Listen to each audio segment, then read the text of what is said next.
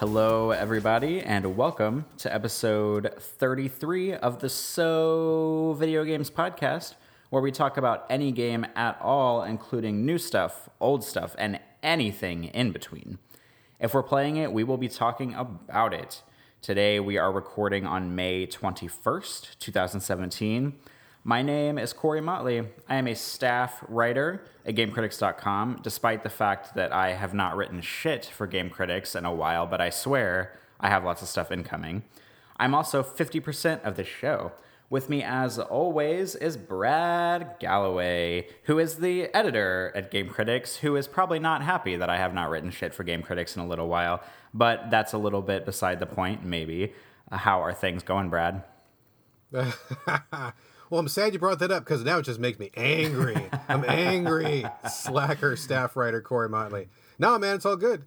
I'm actually thrilled to be talking about the stuff that we're talking about tonight. I'm looking at the script and the topics we have planned. Been looking forward to the show all day, as I not always do, but usually do. There's been I'm excited, man. I'm excited. I'm ready to get this show on the road. Good, me too. We've got a good mix of games. Lately we've been talking about a lot of current releases and stuff, but I am throwing in some older games tonight, so hopefully it'll be a good show. Well, see, that's a good balance because you're bringing the older stuff, and I'm talking about 2 pre-release games. Perfect. So we've got it covered, both sides of the spectrum. Yes, there's a perfect equilibrium of release schedule between what we'll be talking about. There we go. Alpha and the Omega, the yin and the yang, the Statler and Waldorf, maybe? No? Cheech and Chong? Sure, we'll go with that. That totally failed. Sorry, I got to work on that. Well, as listeners usually know, we start off with a little bit of banter that's not necessarily game related. So, Brad, we haven't talked in a week. What has been happening with you?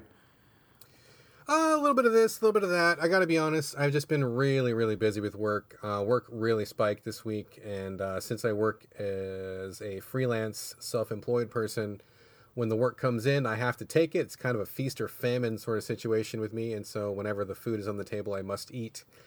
So I haven't had a whole lot of time for our usual banter topics. I haven't been to any good restaurants lately. I haven't seen any... Oh, that's not true. That's not true. I did see Guardians of the Galaxy 2. Went to go see that. Yeah, I forgot. I had a cancellation, and I had a surprise little 3-hour window, so I grabbed the family, and we went down and caught it real quick. It was real good. I know that you're not the biggest superhero movie fan, but I'm pretty into superheroes, and I really enjoyed the first Guardians of the Galaxy. Everybody said that this one was better. I don't know if it was better, but I thought it was equally as good because I thought number 1 was great. But yeah, it was a good time.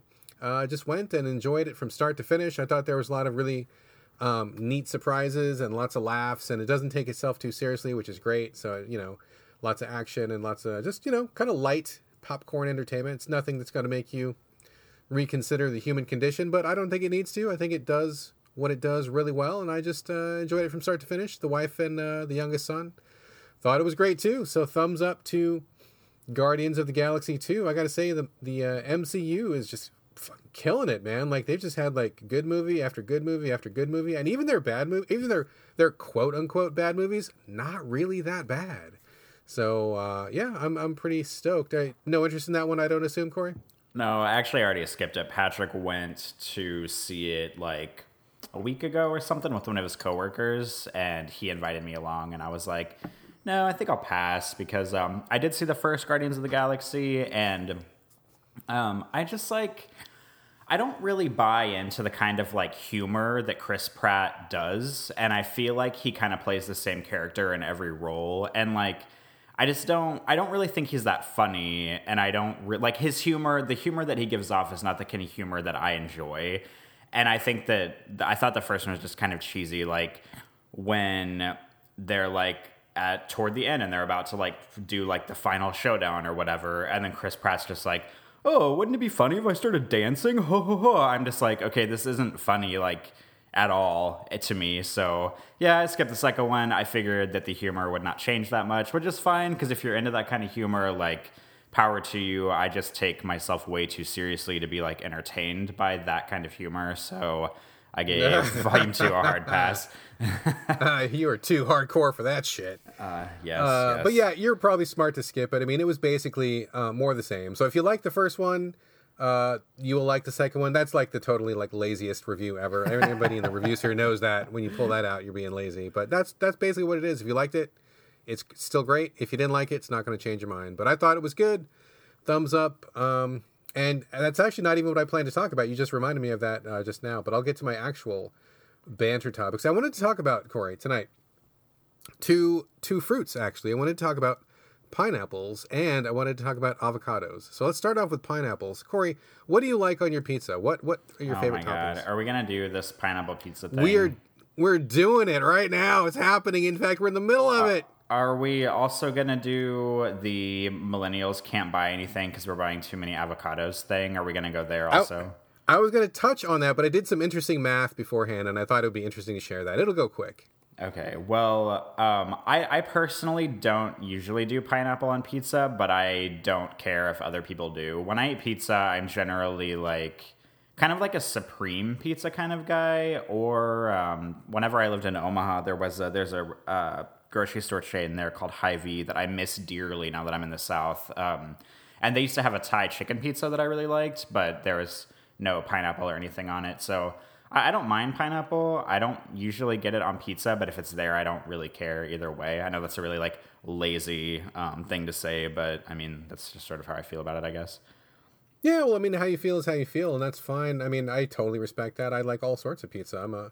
I am anything except mushrooms, because mushrooms are fucking disgusting and nasty. So other than that, I'm open, but I gotta say, I'm really surprised by how many people seem to have like a really like violent reaction if you are one of the people who either likes pineapple on some pizza, not necessarily all pizza, or if you're one of those people like you who just, whatevs, don't care.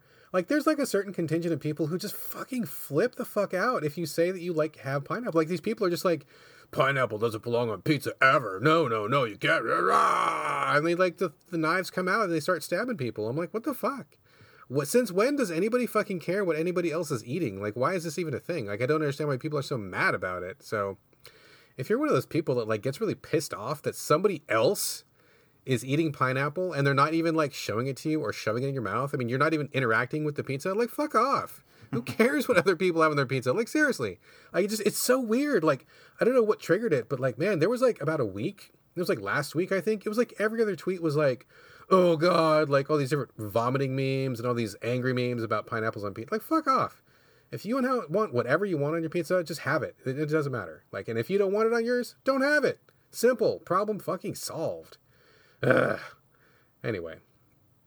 Moving on to avocados. Yes, this is definitely touching on the millennials and avocados thing. I mean, I'm sure everybody listening to the show probably knows, but just as a quick recap, some fucking rich douchebag in Australia, and he's not even the first one either, but like, it's become this kind of like really easy target for rich people and baby boomers to like get on top of millennials' backs and say, you guys are lazy or you're spending your money on stupid things, and if you guys would just, get your shit together, you'd be able to buy a house, which I think is completely not true. Like, it totally shows this like gigantic basic misunderstanding of what life is like for people who are not rich and who are not baby boomers.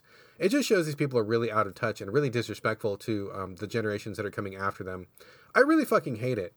So anyway, this douchebag in Australia, he's some kind of a millionaire. And, like many millionaires, not all of them, but many millionaires don't seem to realize, like, they get rich off of, like, number one, paying people pennies that are doing all the real work for them. And number two, they usually get these giant loans from their parents to start them off. Fucking Donald Trump, got like $1 million loan from his dad to start off some business when he was younger. And he's like, oh, whatever, just a couple bucks, a little loan. I think $1 million is a lot of money. This guy, Mr. Who brought up the avocados, he got, several $100,000 loan from his dad and started his business and act like no big deal. If I had a couple $100,000 loan to start my business, I could be a millionaire too. Not the case. But anyway, this asshole was like, oh, you millennials, if you stopped buying avocado toast and put that money towards a house, you'd be able to buy a house. And, what's wrong with you? Stop buying avocados, blah, blah, blah. Okay, so fucker.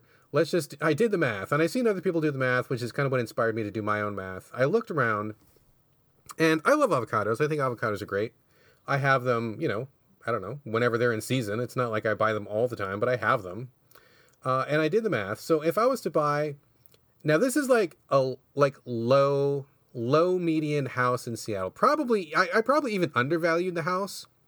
I went for something that was about $600,000, which is around here is not really that realistic. Most houses are more than that. Plenty of houses are in the million plus range around here, which is probably why I will never be able to afford one. But if I took one of those houses, let's say that I was going to buy a house that was $600,000, and instead of buying avocados, which I will, be conservative and say if I bought an avocado for $2, I don't buy them for more than $2. In fact, I never even pay $2. But let's go with $2 because it's a round number.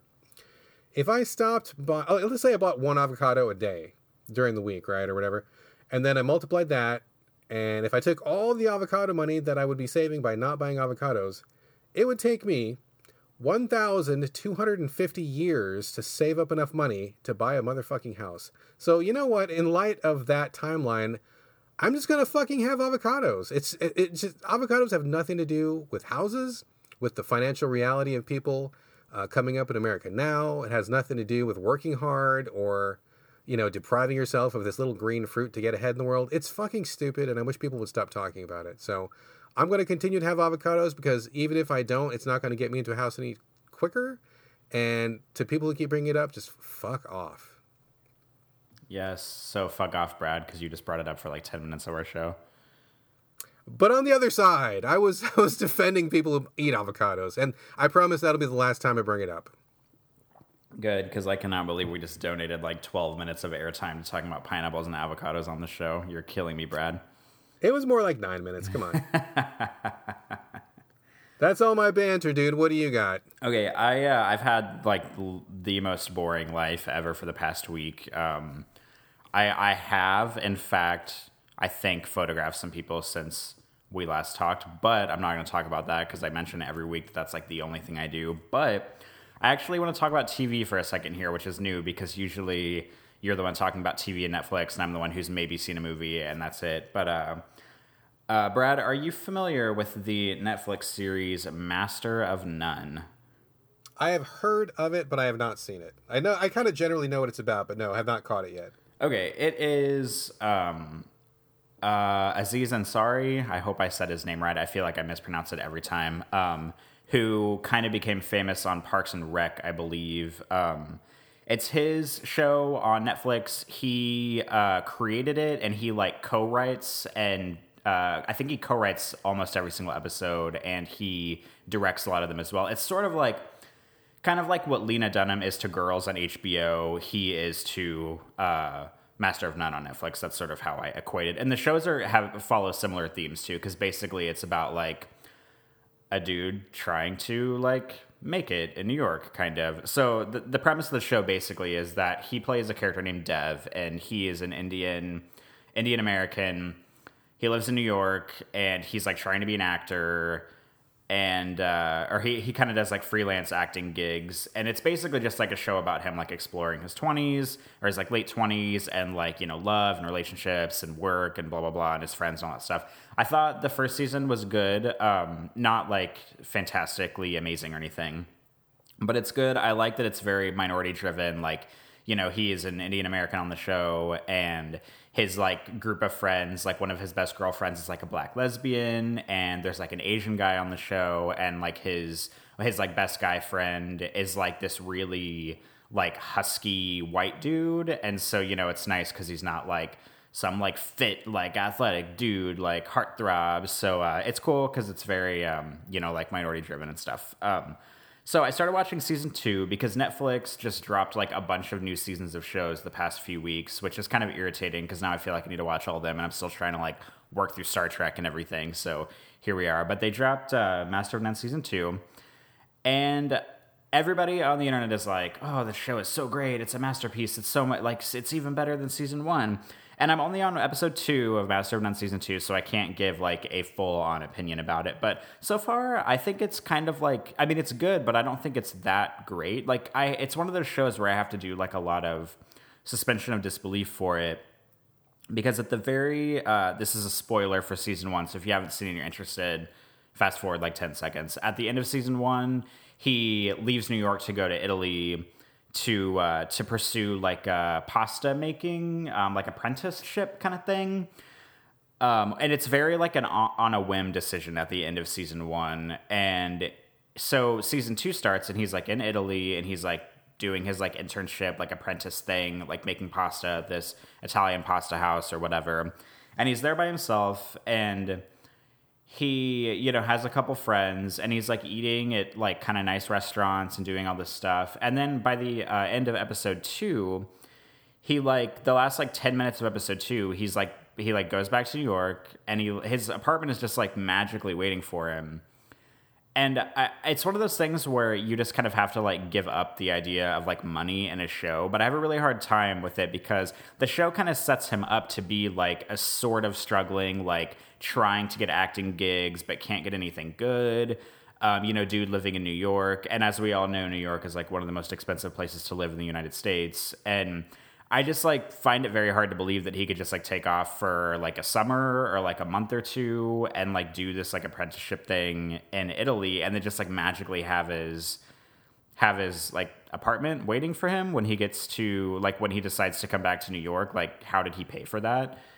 And when he gets back to New York, his like acting agent calls him and is like, "Oh, I have a gig for you." And all of a sudden he's like the host of like a Food Network type show. And it just like, the show just takes a lot of leaps and I don't really appreciate that. And it also is occasionally like awkwardly written and awkwardly acted and like awkwardly directed. And I just have to like do some like major like suspension of disbelief things with it. And I don't know. I feel like I'm just rambling about the show, but I mean, I think it's still pretty good, but I don't think it's like as like everybody on Twitter is like, "Oh, this show's a masterpiece. Oh, it's so much better than season 1." And I'm just like, are we watching the same show? Because I like it, but like, how can all of you guys like suspend all of your disbelief for this kind of crap in a TV show that I can't? But this is also why I can't have nice things because I like overanalyze everything and like tear everything apart. So it's probably more my problem than everybody else's problem, to be honest.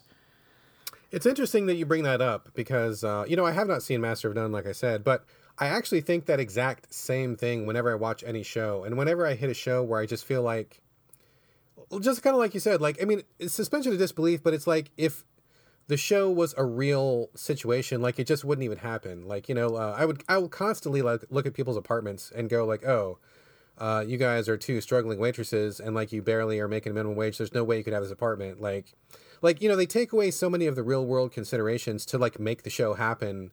And I get that it's fiction and I get that it's entertainment and stuff, but like, it really bugs me. And like, I don't know that it necessarily will completely take me out of a show, but like, there's been more than like, I can't put it out of my head. Like I used to watch, God, I mean, just so many things like where you would like watch it, like, you know, Friends. I think I didn't watch Friends, but that was a good example because my wife watched it sometimes. And like the apartment they had, nobody ever worked. It was like all they ever talked about was like their own relationships and stuff. And I get that was the point of the show, but like, I really kind of want to see people who were like struggling with like real life and then able to like laugh in on top of real life, or to have a life on top of like the work and stuff. You know, because that's like the reality that so many of us face. And like when you take that much reality out, I kind of like devalues just the show. And I just like you, like kind of like you, I just don't buy into it as much. And maybe I'll watch, maybe I'll laugh, but it's not going to be something that I come back to, or it's not going to be something that I really enjoy that much. So I think that's kind of why or at least one reason why I kind of tend towards, you know, sci-fi and fantasy and superhero stuff, because that stuff is so far removed from reality. I'm not really supposed to take it for real anyway, you know? So it's like, yeah, Tony Stark's mega rich, no big deal. Or, you know, Spider-Man never has to do his homework, or, you know, like that. Cause it's just like, it's superheroes, it's so fake. But like when it's real people, like I kind of want to see like, "Hey man, how'd you afford that car?" Or "How are you able to go on this road trip? Because you're going to lose your job." Like, you know, I mean, if I skip work, it's like I don't get paid. I'm starving. I'm constantly thinking about how to make ends meet. So when I see people who don't have that concern, I kind of don't give a fuck. Yeah, and I think that's kind of what's killing me a little bit on Master of None is the fact that like the show's like trying to be, because it's definitely like a comedy or like a dramedy, if you will, but it's like it doesn't do a very good job of like the balancing act between like serious moments, because the show has a lot of serious tones. Like it confronts like racism and minorities and like the dating scene in your 20s and, you know, trying to, you know, hold down a job and that kind of stuff. But it's also just like really silly at the same time. Like it's one of those shows where like when people say stuff, I'm like, there's no way that somebody would actually like say that in real life or like do that in real life. Like there's a scene in episode 2 where they're all at an outdoor wedding in Italy, and like it starts like sprinkling outside and raining, and the bride is like, oh, it's raining, why don't we all jump in this pool? And like everybody in the wedding party and the crowd just like jumps in this pool that's like next to the wedding site. And I was like, okay, like would anybody actually do that? And like I don't know, it's just weird. And I'm sure that this season will get better, because I mean, it's kind of like, because season 1 I remember it being kind of up and down too, but I'm just like, I don't know. It's just one of those things, and I know you do this too, where like everybody on Twitter is like raving about something, and I feel like you and I are always like the people that are like, is it as good as everybody's talking about though? And that's totally how I feel about the show.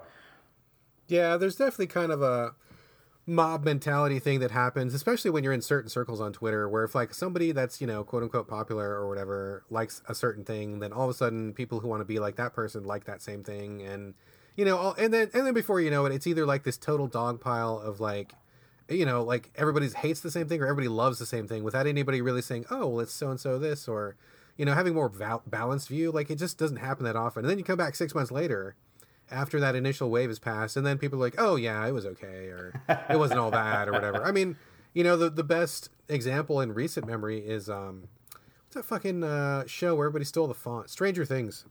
God, I thought that was the most overrated show like in history, and like nobody would shut up about it. I was like, oh my God. Everybody that I talked to was just raving and raving. It was the best thing ever. Oh my God, I loved it. I couldn't stop watching it. Blah blah blah. And I'm like, dude, this is just not a good show. Like, it's just not. Like, it's poorly written. It's poorly scripted. You know, it's cute, and the 80s nostalgia is great, but it's not that great. But that show had, like, major momentum. Like, everybody in the world, like, could not stop gushing. So this very well could be another Stranger Things situation. I mean, I can't say I haven't seen it, but, you know, it wouldn't surprise me at all. Well, at the end of the day, I still recommend the show. So, I mean, Brad, if you're ever interested in watching a drama about a dude trying to figure out his life in New York City, I do recommend it. But yeah, it's not as great as, I don't know, everybody would lead you to believe on the internet, I guess. But then again, very little is, I suppose. Yeah, I was just going to say, what is, you know, seriously. Well, I think that's all I have to say. I just bitched about a TV show for like 10 minutes. So do you want to talk about games? I think we should talk about games. All right, let's talk about games. I put myself first on the script because I'm selfish. After my banter, I tried to like reorganize it so that you could go first, but I couldn't get it to work out. So yeah, I noticed you were kind of hogging the first hour. Yeah, I saw that. But go ahead, please, by all means, go ahead. Okay. I want to talk about Narcosis first of all, just like an update, because last week I talked about Narcosis a lot.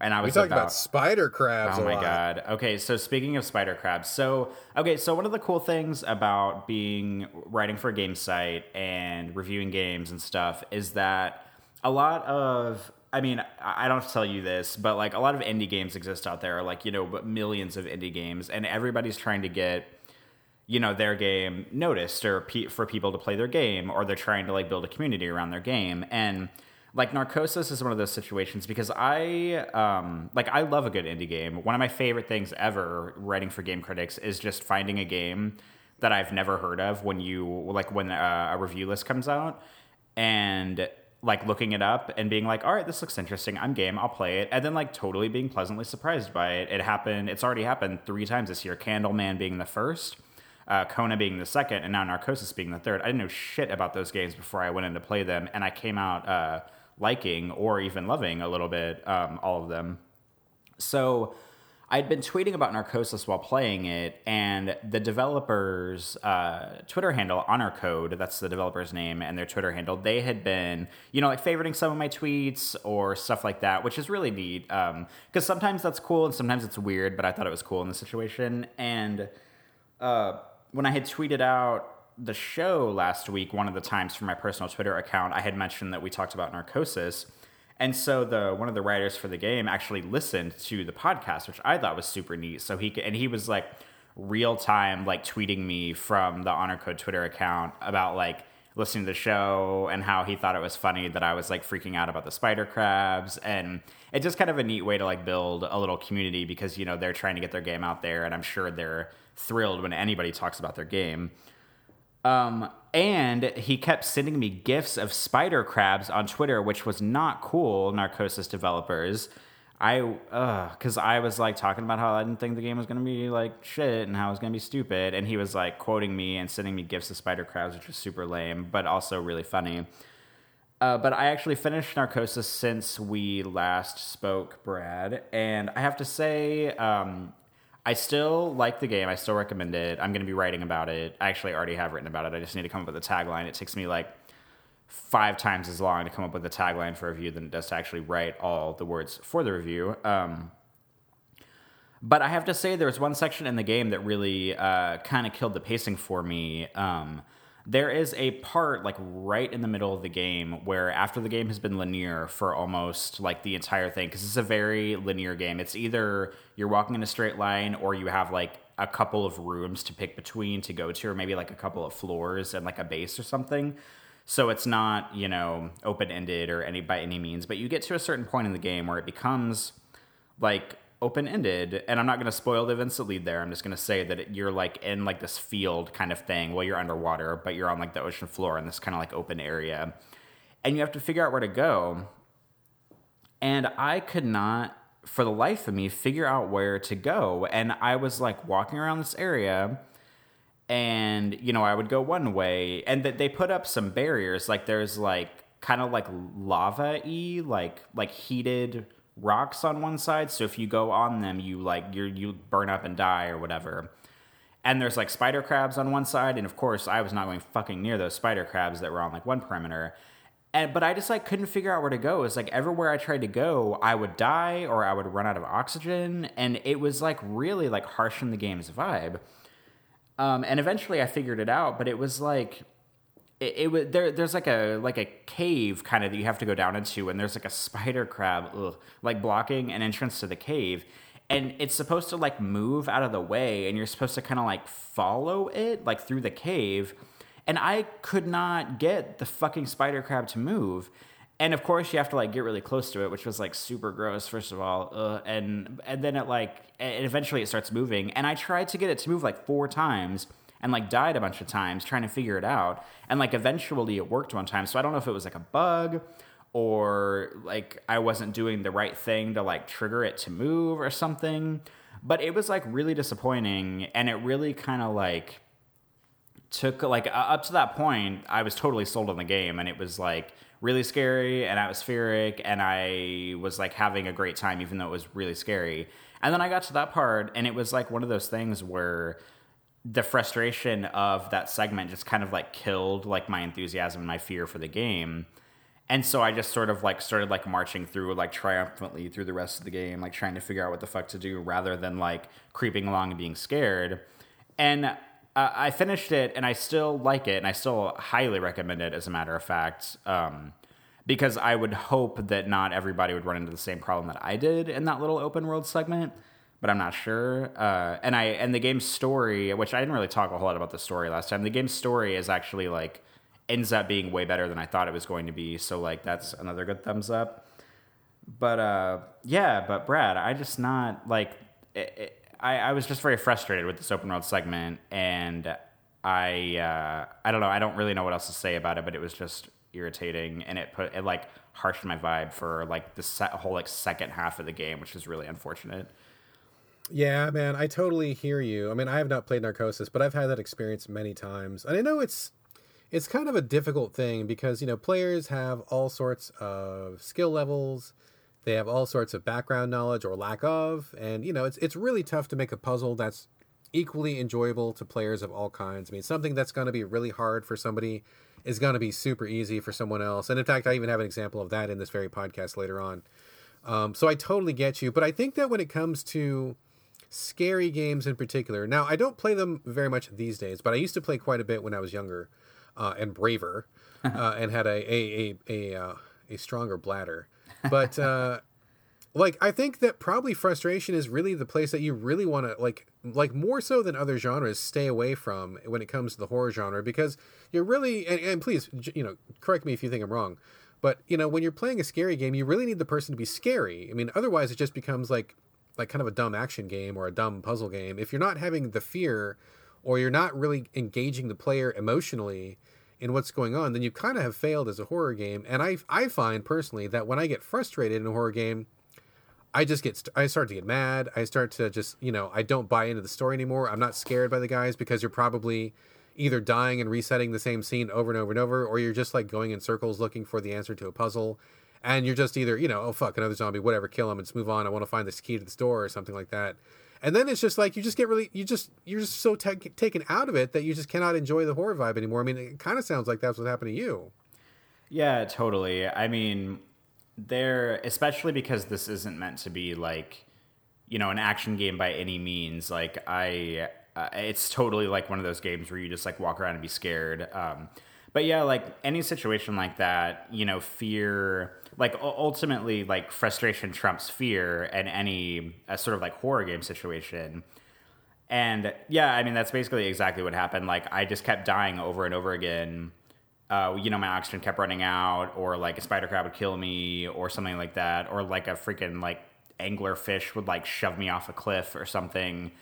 And I know. That It sounds absurd. Are you serious? Is that a thing that really happens? There's like anglerfish on the bottom of the ocean, and they have like the little like headlight thing hanging on their forehead, and totally. They will like, and it sounds absurd, but it's actually scary in the game. Like they will like ram you, and sometimes they'll like come at you and they'll like spread their like mouth open and like start like trying to suck on the front of your like face mask, and it's really scary because it's like fish throat like in your face, and you have to like tap X and like stab it to get it off your face.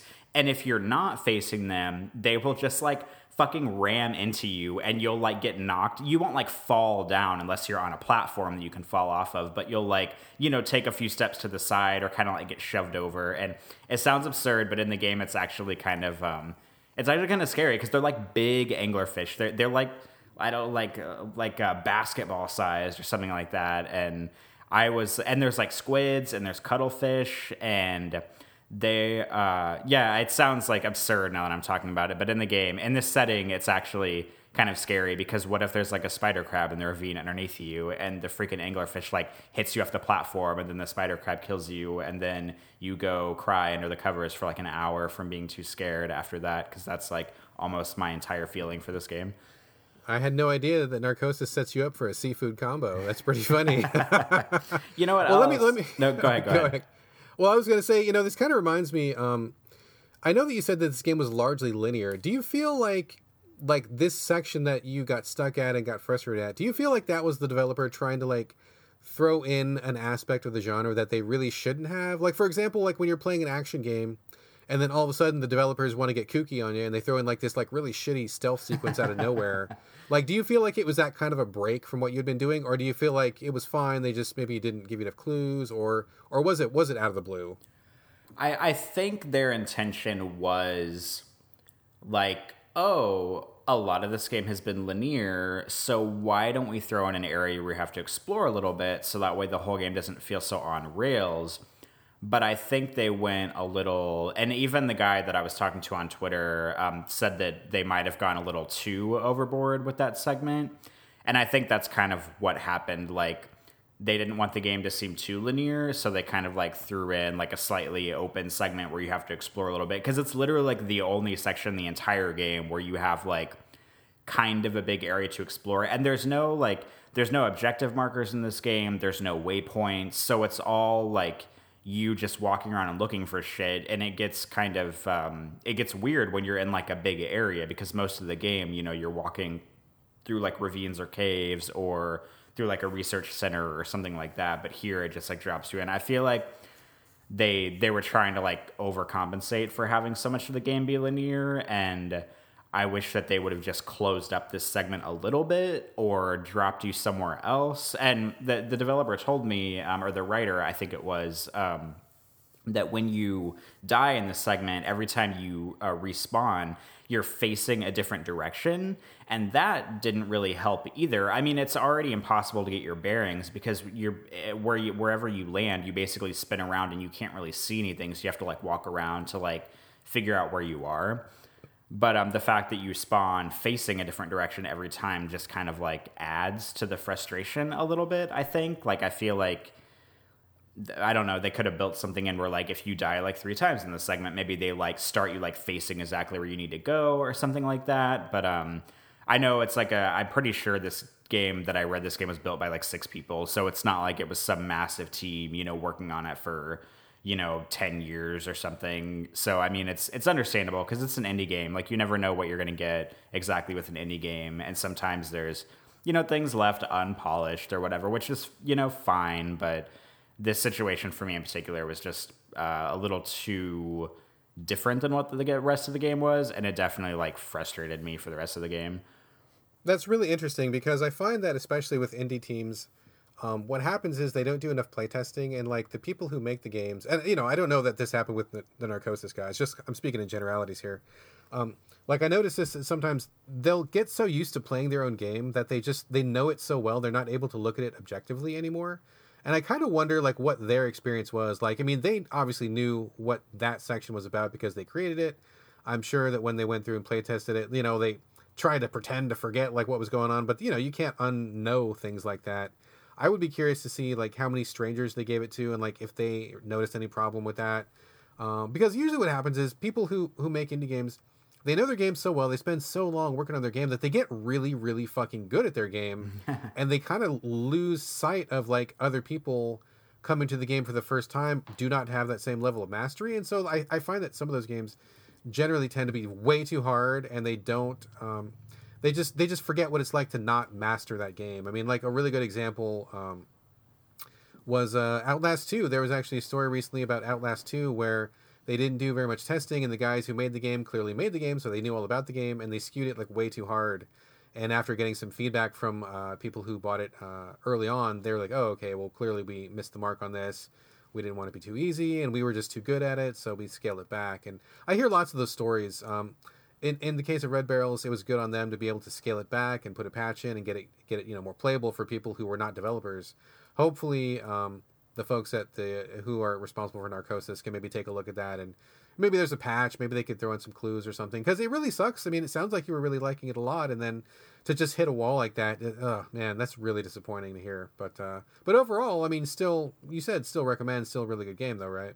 Yeah, I still totally recommend it. And I mean, and who knows, maybe I'm like the one person, that this happened to. Maybe I'm just like a huge dumbass or something. But I don't know. It was enough for me to be like frustrated for a little while, but I still recommend the game. And like all of like the, first person horror games that I've played, because it's like, they're like a dime a dozen these days. It's definitely up there. I mean, it's not my favorite. It's not PT. That's like probably my favorite.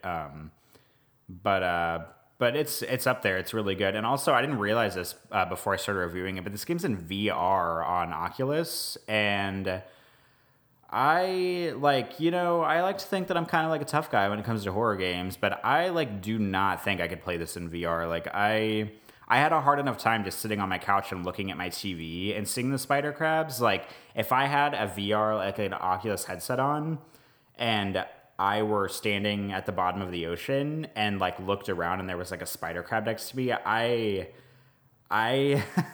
like don't think I could have handled that at all. Like that would have been way too much for me, which is probably a good thing, because like that is really scary. Like that's how it should be. But like goddamn, I could not imagine playing this game in a VR headset. It would be insanity for me. I don't think I can handle that at all.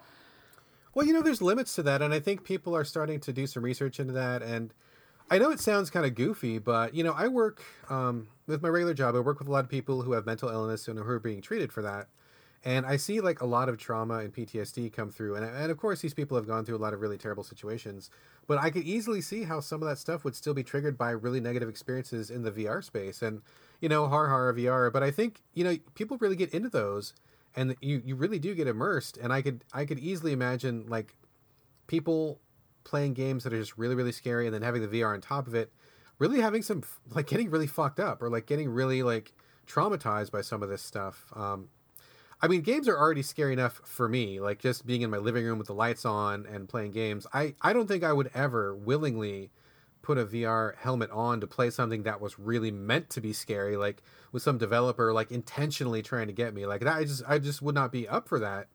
And it's funny because one of the shows that we watch in my house, America's Funniest Home Videos, we really like that because it's family friendly, it's awesome to watch people get hit in the nuts. I mean, I don't know anybody who doesn't like that show, right?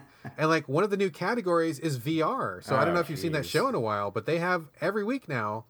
There are fucking VR segments where people are in their living room and they're obviously playing something that's scary, and they're like they got the helmet on, they're like turning left and right, and then like they see the thing. And they flip the fuck out. Like they like do a backflip, or like they scream, or they start running through their living room and crash into the screen door because they're just like so freaked out. And I mean, it's funny because you're watching this person do it, but like I'm sure in the moment, like they get really scared, and I'm not up for that. And I hope the developers are careful with this, because I think this is an area where they can really easily go too far, or maybe go for the cheap scares too much and just really fuck people up. I'm kind of concerned about it, honestly. Yeah, I don't think I don't think VR is built for everyone, and I think that it is, I don't know. There's just like certain limitations people have with stuff like that, and I don't know. It's kind of, I don't know. This is like a much broader topic, but it's interesting how VR is trying to become a commercial success, and yet like I don't think everyone is like built for it or can handle certain things about it. I mean, not to mention it's like really expensive, like most of the kits are and everything. But yeah, I feel like being a VR developer must be pretty difficult. Probably, I think. I would guess so. I just hope that they go slowly and go cautiously and not try to get too crazy with it, because I don't know, man. I could see some bad shit happening, but. Anyway, any last words on Narcosis, sir?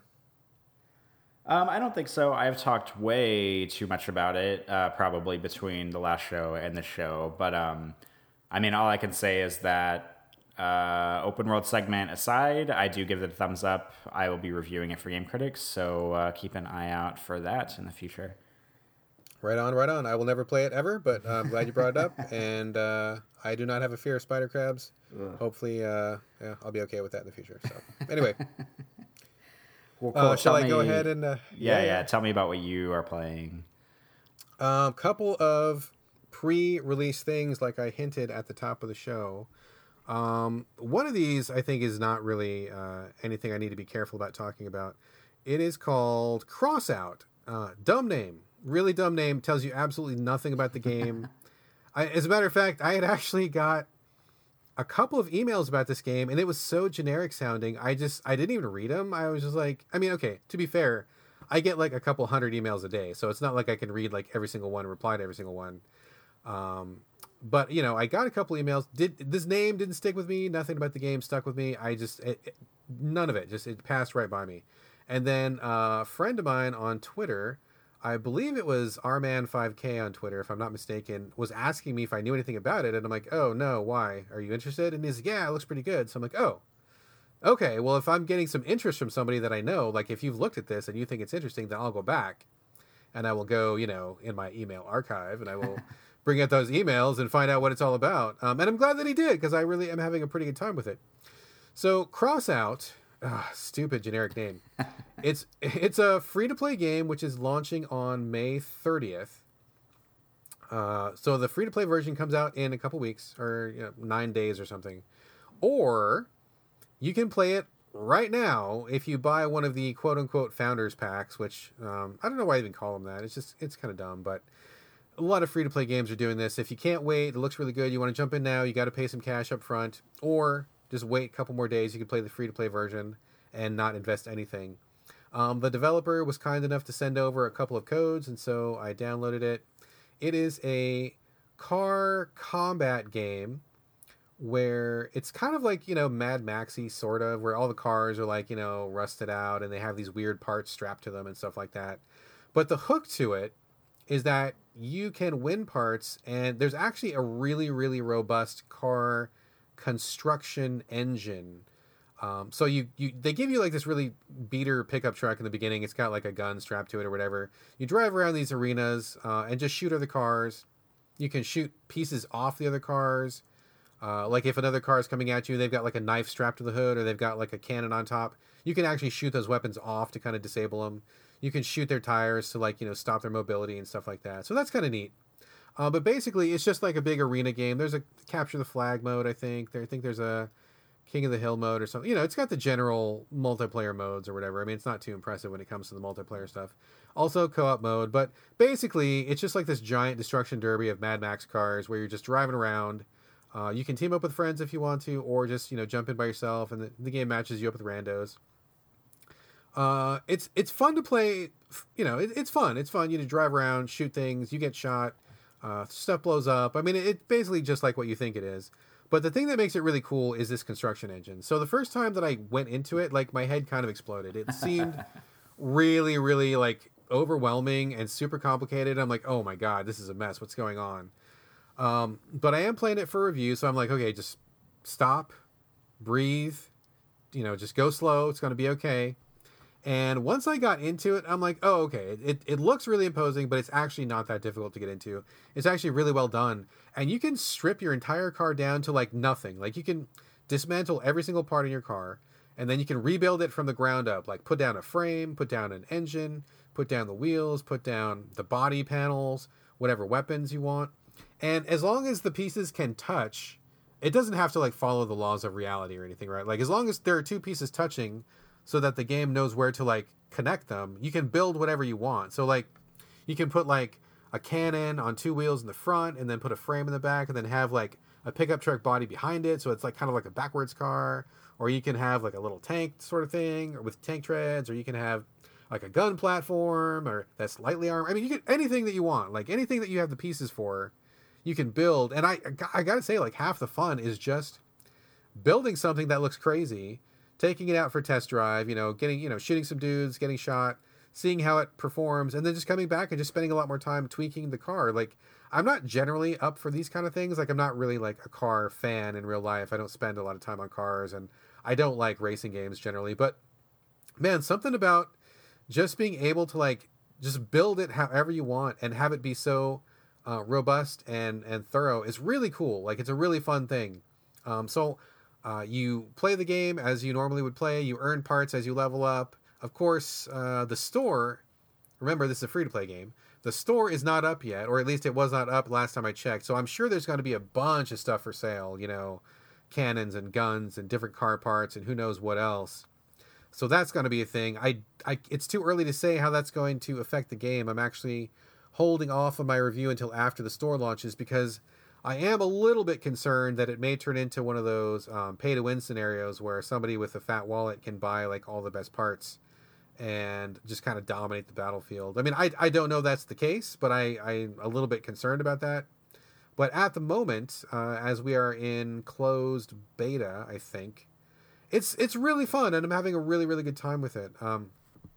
One little thing that I will throw out to people is if you plan to play this game, or if you get the free-to-play version when it comes out, pro tip, the default control setting is fucking insane. It's crazy. It makes no sense. I literally don't know why they launched it with the defaults being the way that they are, because it's accelerate and turn are all on the left stick, which doesn't sound like that big a deal. But when you start playing the game, it is impossible to drive in a straight line. Like, you want to speed up, but then you're, like, nudging your stick a little bit, and then you're swerving left, and then you're course correcting, and then you're speeding up, but then you don't want to speed up, and then you got to course correct again.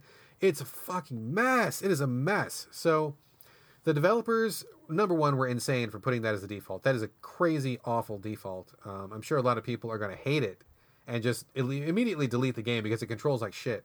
But if you go into the options, it seems like there is no option to change the controls, but there actually is. There's I forget what it's called, but, like, it's called, like, racing, and it doesn't explain what that means. And if you choose it, it doesn't look like anything changes because it does not show you what's actually being changed. But if you pick racing or race, whatever it's called, that maps gas and brake to a more standard, right shoulder, left shoulder sort of thing, which I think most driving game fans will be familiar with. The car then at that point starts controlling more like a normal car in a video game. It's way easier to control. The sticks go back to, like, regular targeting and camera control and stuff like that. So big tip. Just go into the options, pick race, control it like that. Don't get put off by the insane... I seriously got no idea why they did that. But yeah, having a pretty good time with it. My kid really loves it. It's like the ultimate screw-around game for him. He loves the car construction too. I think my only big complaint right now is everything is a little brown. You can paint things, but a lot of people are not painting things, and so everything is brown.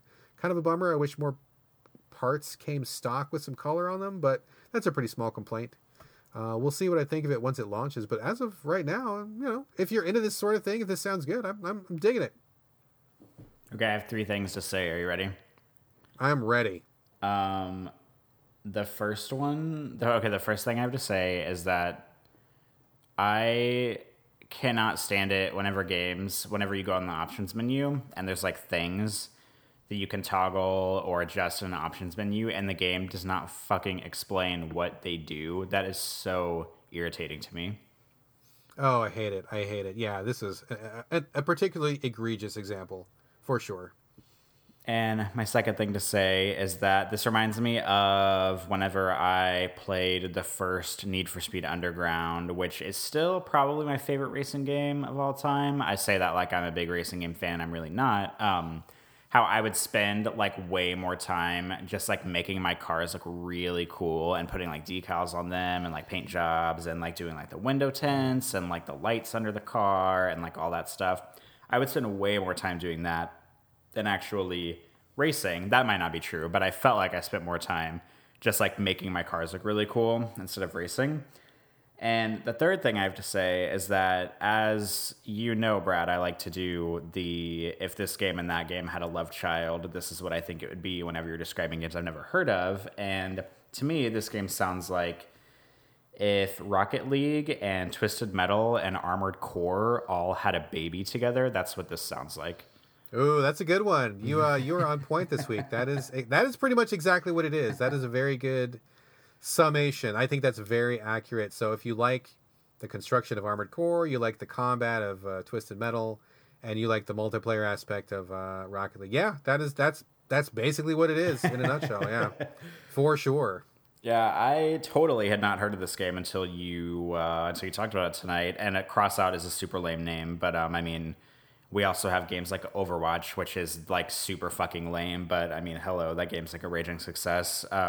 This game, when it goes free to play, I will probably download it. I can't say that I will play it a lot, or I can't say that I'll get super duper into it. But what you have just described piques my interest, and it does sound pretty interesting. Like, I haven't played a car combat game, oh god, probably since like one of the Twisted Metals, maybe like Twisted Metal Black on PS2. I mean, I played Mad Max a little bit whenever it came out like a couple of years ago, but I wouldn't classify that as like a car combat game. But yeah, this sounds interesting. I will probably give this a shot whenever it comes out for free to play.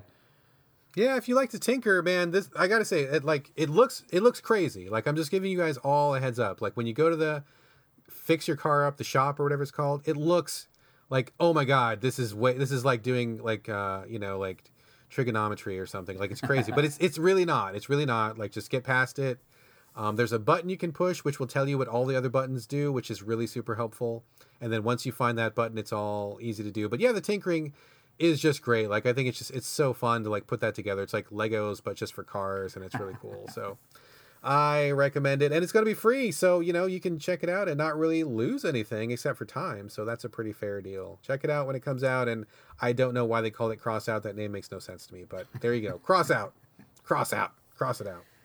Oh, geez. Anyway, Corey, you have been playing a game that I am intimately familiar with, and I am quite eager to hear your take on it. Sir, what do you got for us next? I knew you were going to be interested in hearing me talk about this because I remember... Did you talk about this on a previous show? Am I remembering that correctly? It's quite possible. It is quite possible. I had been playing Headlander on PlayStation 4. It was on like a week ago, last week or something. They were having a sci-fi sale on PS4, and with a bunch of really good games on sale, actually, like Soma, which was my game of the year like 2 years ago, was on sale for like $10 or something, or like $9. Beside the point, because the sale's over. Headlander was on sale for like $5 or $6, and I had been interested in it, although cautiously interested because of what you had said before. But I thought, okay, it's like $5, I'll pick it up. So I bought it. Headlander is a 2D. It's very much like a Metroidvania game. It's by Double Fine, and Adult Swim Games published it. It actually came out July 26th of last year, which is actually my birthday. So it's a nice little post-birthday present for me. So it's been out for almost a year. And I had been interested in it since it came out because it was originally in one of the PlayStation 4. They do their like indie lineup things every once in a while where if you like pre-order them, you get like 10 or 20% off or something when they do like 4 indie games in a row. It's kind of like how Xbox used to do Summer Arcade. It was one of their indie games a while back that they were like pushing pretty hard. And it's basically Metroidvania. It's like retro futuristic like space station where you play as a head that was sort of like cryogenically frozen in this little like suit kind of thing, like a little helmet dealio. And you get brought out of like, I don't know, like freezing or whatever. And your little head helmet has a little like rocket booster on the neck. And basically you can fly the head around, and there's like androids everywhere, and you can land your head onto enemy bodies. You can like shoot their heads off, land your head on them, and then you control the body just like you would, a regular body in any other game. And you can also use your head to like lock into like security panels and stuff in the game. But it's basically a Metroidvania game. It's 2D side-scrolling, third-person combat. It's kind of like Shadow Complex. Like the aiming and the shooting is very similar to Shadow Complex. Laser guns, retro future. The vibes, the like set design vibes I get off this game, I'm really into because it's like 60s in space where there's like shag carpeting and like disco balls, but you're also like in space, like on a space station, and all the robots look really silly, kind of like Futurama, where like, it's like a sexy lady looking robot with like, I don't know, she just has like cool curves, and like her legs might come down to like a fine point or something at the bottom. But so far I like it. I've only played it for like an hour and a half or something. I enjoy that it has sort of like the good exploration mechanics of like a Metroid or a Castlevania, because there are a lot of 2D games that have been coming out in the past few years that are just like linear, sort of like Inside or kind of like Deadlight, where it's not really so much about exploration as it is just about like getting through the levels and progressing. But this one is full on, like has upgrades where you land on red bodies, you can get through red security doors, and then you land through on orange enemy bodies, and you can get through the orange security doors, and then you buy an upgrade, and you can go back to this like room you couldn't get through earlier to get like upgrades and stuff. I like it. I think it's funny. I think it's neat. The one thing that I remember you specifically saying, Brad, whenever you played it, is that the combat in it is like bananas, because one of the major like facets of the game's combat is that most enemies have laser guns, or like a laser gun hand or whatever, and the lasers ricochet off the walls.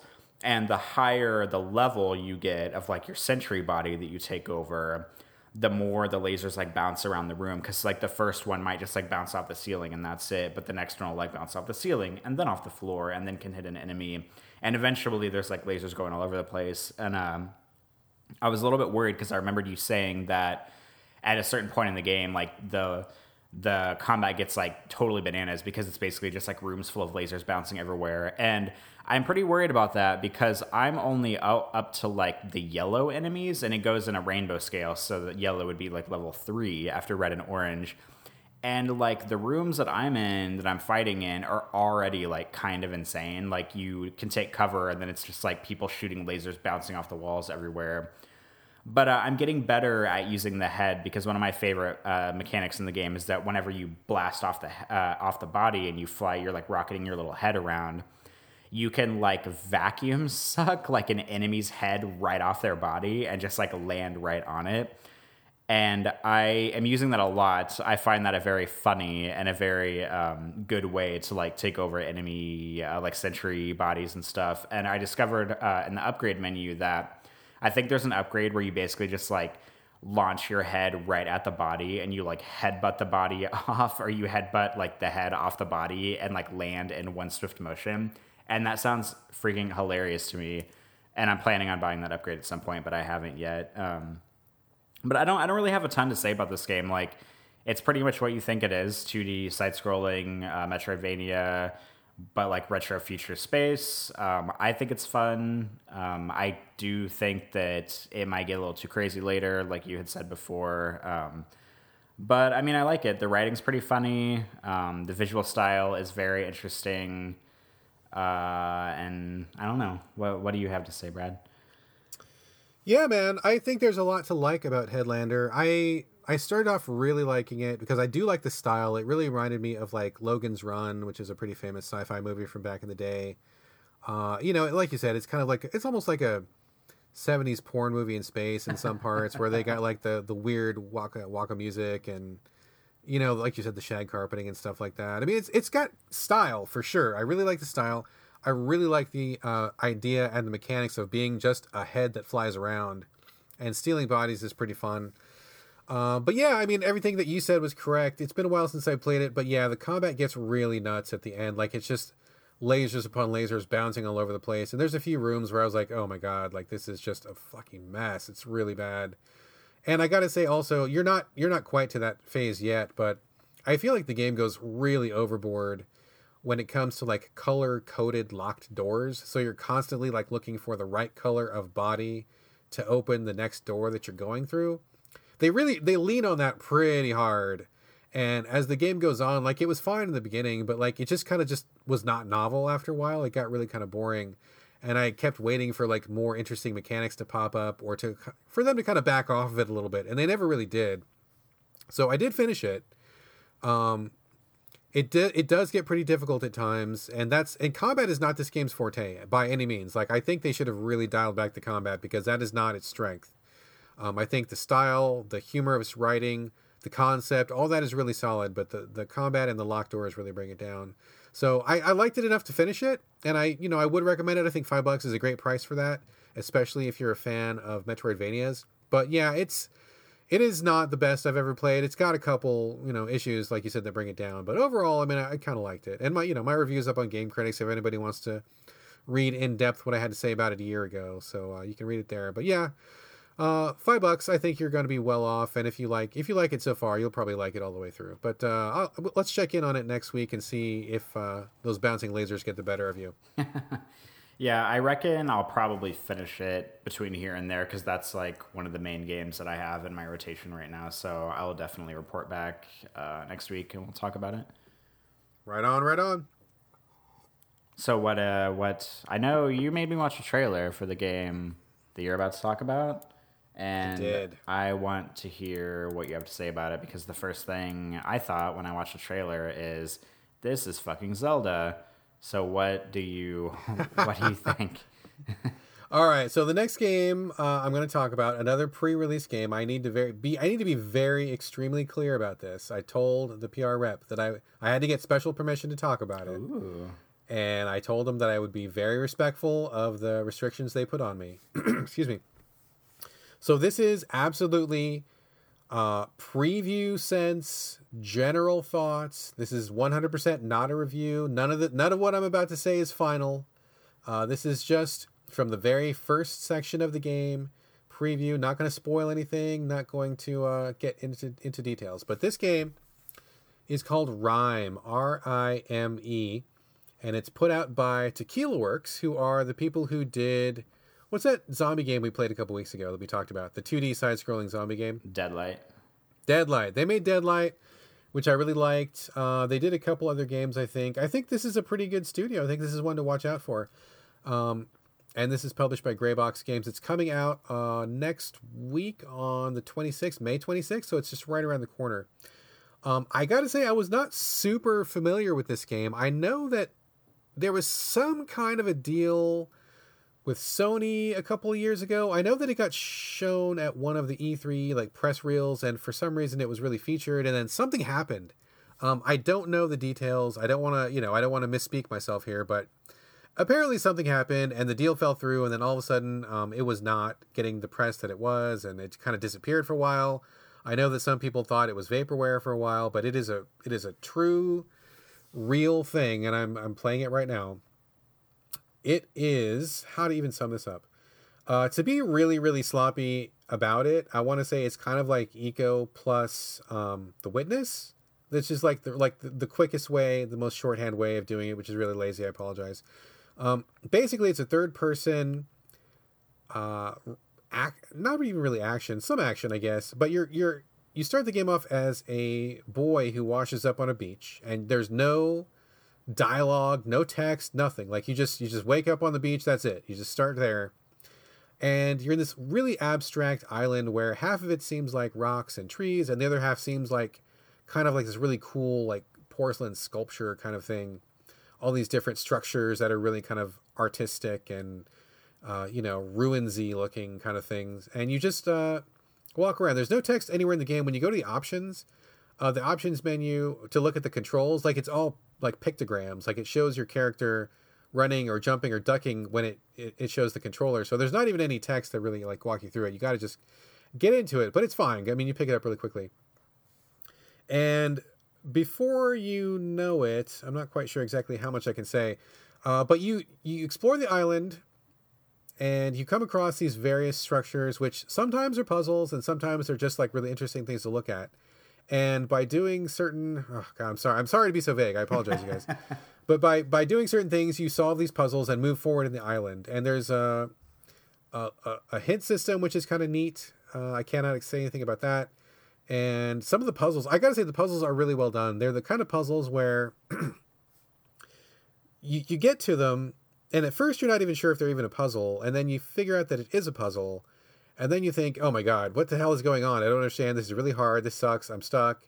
And then you chew on it for a little while, and you're like, oh, that's what I do. And then you're like, yeah, okay, cool. And you do it. Like you feel stupid at first, or bad even, and then you figure it out, and you're like, oh, that was super obvious. I'm dumb. Anybody would have figured that out except me. I should have known that. In fact, this is kind of circling back to what we talked about earlier, Corey, with your Narcosis bit. I got to a puzzle, and I was, oh my God, I was stuck. And, this is a pre-release game, so there's no FAQs. There's no one to ask about it. I can't, just go online and find out. Oh, that is one of the absolute biggest pitfalls of reviewing games, is reviewing something, getting stuck, and having fucking no one to ask about it.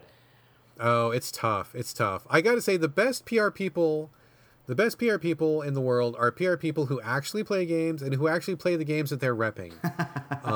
Because that is the best, because they know, like they play through and they know, and usually they can help you out, or they know how to solve a problem that a reviewer will have. Those people are the best. And so the guy repping this, I guess it's not a secret. His name is Sean Norton. Good friend of mine from many years ago. Awesome guy. I've known him for years, and he is one of the best PR dudes out there. So when he was behind this game, I knew I should pay attention to it, because he is always involved in really good stuff.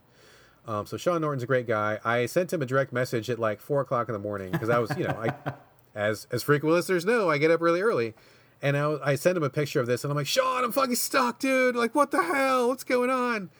And, he got back to me a little while, and he solved it for me, which was great. So I breathed this giant sigh of relief. And it was one of those things where it's like, he told me what it was, and then I just, like, I did, like, that major, like, Picard facepalm where I'm like, oh, my God. I feel like the biggest fucking idiot in the world. I should have totally, and I apologize for bugging him. And it was he's a great guy, though. Great guy.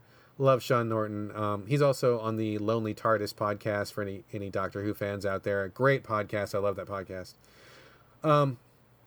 So yeah, I'm making my way through the game. I'm maybe a couple hours in, and I gotta say, it is just like in a previous sense, I think it's amazing. I love it. I think it's really, really good.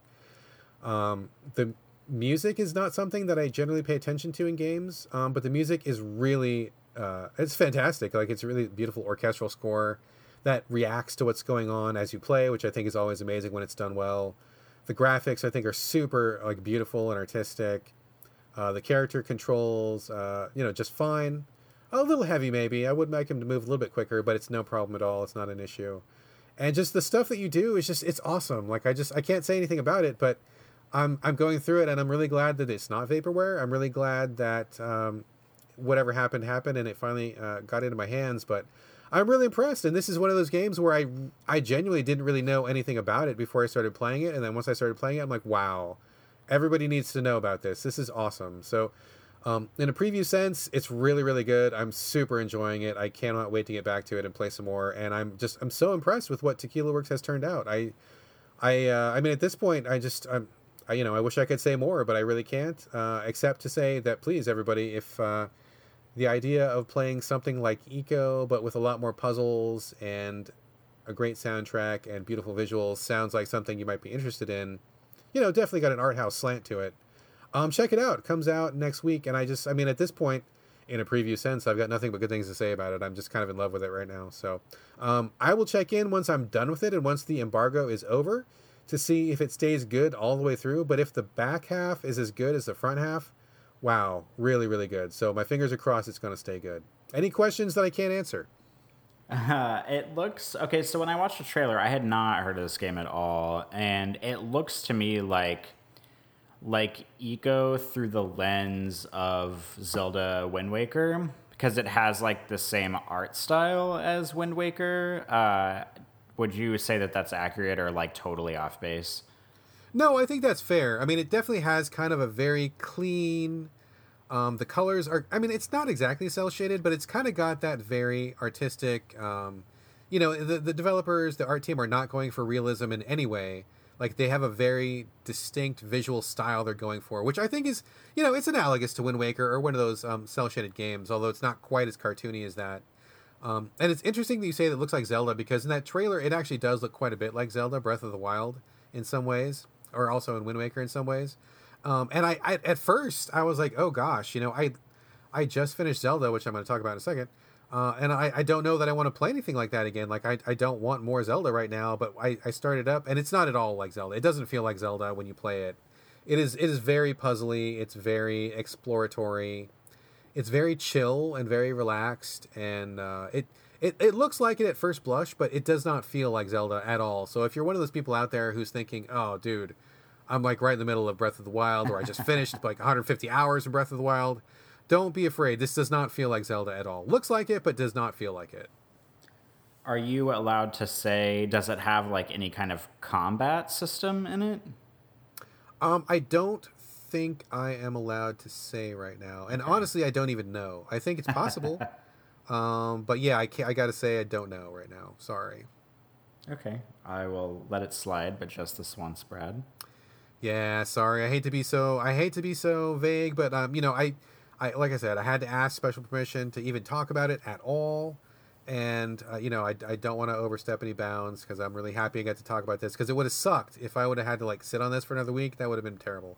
I'm really glad I get to talk about it and spread some sugar about it before release. So anyway, I wish I could say more, but I can't. But I will say, please check it out, or at least go check out the release trailer, the 2017 release trailer. It looks fantastic. This game so far, in a previous sense, love it. Love it, love it, love it. So I'll talk more about it later, and that's probably all I can say about it for right now. So anyway, Corey, you've got something else on tap, sir, and you've, again, something that I am also very familiar with. Also, again, very curious to get your take on it. In fact, that's kind of why we fucking do this podcast, so I guess I don't even need to say that.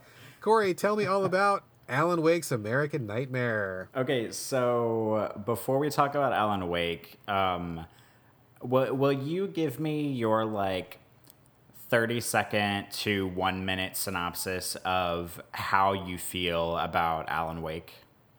Yeah, absolutely. Okay, so I played the original Alan Wake, and I did play American Nightmare. My synopsis of that would be a really cool mechanic that goes on for too long in a cool setting that never really finishes telling the story, with the main character who's a fucking asshole, and it's really overrated, but I still kind of liked it. Okay, good. There you go. Good. That is good, because Alan Wake is one of those games where, and this has been happening, this is this is not related at all, but I'm going to pull it in. This is like one of those games where, like the new Alien movie came out, Alien Covenant, and everybody who's on Twitter giving an opinion about Alien Covenant, they have to preface their opinion by saying whether or not they liked Prometheus, which was the movie that came before Alien Covenant. And I feel like that's how Alan Wake is. Like, it's one of those games where if I meet somebody for the first time and want to know gauge how I should feel about their taste in video games, Alan Wake is one of those games where I can be like, okay, how do you feel about Alan Wake? because there's a lot of people that think this game is like God's gift to Earth, and I am not one of them. But I feel similarly to how you do. So let me provide a little bit of background on my Alan Wake experience, because I'm going to be talking about Alan Wake's American Nightmare, which is DLC, but I want to talk about Alan Wake in general for a second, because Alan Wake came out in 2010, May 2010. It's actually almost right now. Facebook gives these like on this day updates, and literally today in 2010, I had like Facebook statuses about playing Alan Wake. So it's weird that I'm playing American Nightmare right now, but that's beside the point. Alan Wake was the third game by Remedy, who did Max Payne. They did Max Payne and then Max Payne 2. And I love the Max Payne games. I think they're very silly, but I adore them. And so when Alan Wake came out, I was like super duper pumped for this game. Like this is I feel like one of the first games I played in my like adult life where I was so hyped for it. Like, when I picked it up on release day, and I like went to my apartment and I literally put like blankets up, like tacked them up over the windows to get the room as dark as I possibly could. I turned off achievement notifications for the first time on my Xbox 360 because I did not want those pop-ups ruining my experience of the game. I was like in for the hype train on this game, on Alan Wake. Wow. And, yeah, wow. No yeah. shit. Holy cow. Yeah, and I don't know. It's almost like inexplicable at this point, but I mean, I loved Remedy up until that point. I loved the Max Payne games, and I was like, yeah, new IP. It's supposed to be like scary, and like like you're in a forest with flashlight and blah blah blah. But it's got like combat, and I was like super into it. So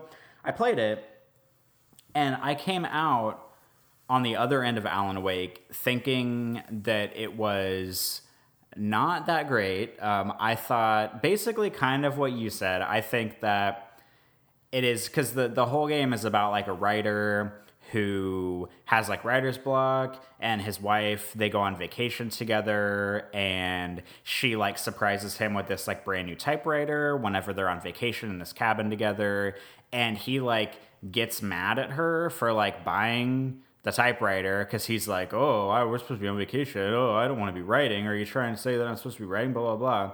And he's just like a giant jerk off. And his wife gets kidnapped by some like dark entity.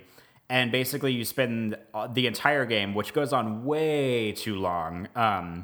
Like the game just keeps giving you excuse after excuse to be like running around in some dark forest fighting these people. They're humanoid forms, but they have like a shadow over them. And the point of the game is that it's like a light versus darkness thing where you have a flashlight in one hand and a gun in the other. You like intensify the flashlight beam to like take the shadow off the enemies, and then you shoot them to death. But if you shoot them before the shadow disintegrates, they're basically impervious. I mean, the idea of the game is good. The combat is actually pretty good, but it's way too long. It's so pretentious. It is horribly written. The characters are dumb. It's just like, I don't know. It's just like, I was so annoyed with Alan Wake whenever I came out on the other end of it. I just so annoyed. And like we talked about last week on the show, Alan Wake got delisted from Steam because they put a bunch of licensed music in it, and they're like losing the rights to it or whatever. They're not going to pay for the extra rights anymore or something like that. So it got delisted from Steam. So Alan Wake's American Nightmare, which is the DLC that came out 2 years after the game came out. It came out in February of 2012. I didn't realize that it was that big of a gap because I never played it originally. I thought, okay, Alan Wake, I thought it was kind of garbage on the other end, so why would I play the DLC? Like, ugh. But now that a bunch of years have passed, Xbox One had an Xbox 360 like game sale last week, sort of like a backwards compatible sale. And Alan Wake's American Nightmare was only $2.49. So I thought, okay, I will pick this up. I'll give it a fair shake. I'll see what I think. Maybe, like sophomore in college me was dumb, and maybe this game is actually good because everybody thinks that Alan Wake is like amazing. I'll give it another shot. So I downloaded American Nightmare and actually finished it today. It's the kind of game you can finish in like 2 sittings, which is what I did, or even 1 sitting probably. And you don't need the core Alan Wake to play that, dude. It's like a standalone, isn't it? Yeah, it's totally standalone. So, and that's what's really cool about it, is that you don't need the disc or Alan Wake at all. You just buy it on its own, and you can play it on its own, which is totally how everybody should do DLC. But not everybody does it that way. I just downloaded the game on its own and was able to play it, which is super cool. And basically, do you have anything to say before I talk about the game proper, Brad? No, I just want to go on and on about how Alan Wake was just like this incredible asshole. Like, I just thought he was like really, really unlikable. I hated him as a character. I thought he was a complete prick, and he was mean to everybody that was nice to him in that game. And I liked all of the supporting characters more than I liked him. And I did not like him at all. He was the biggest fucking jerk. And it wasn't even one of those. It wasn't even one of those things where like he was mad for like a good reason, or like he didn't even have like a redemptive thing at the end. He just was like an asshole all the way through, and he was just a dick. So I just want to say that for like the next 20 minutes, but go ahead. Yeah, and I agree with that.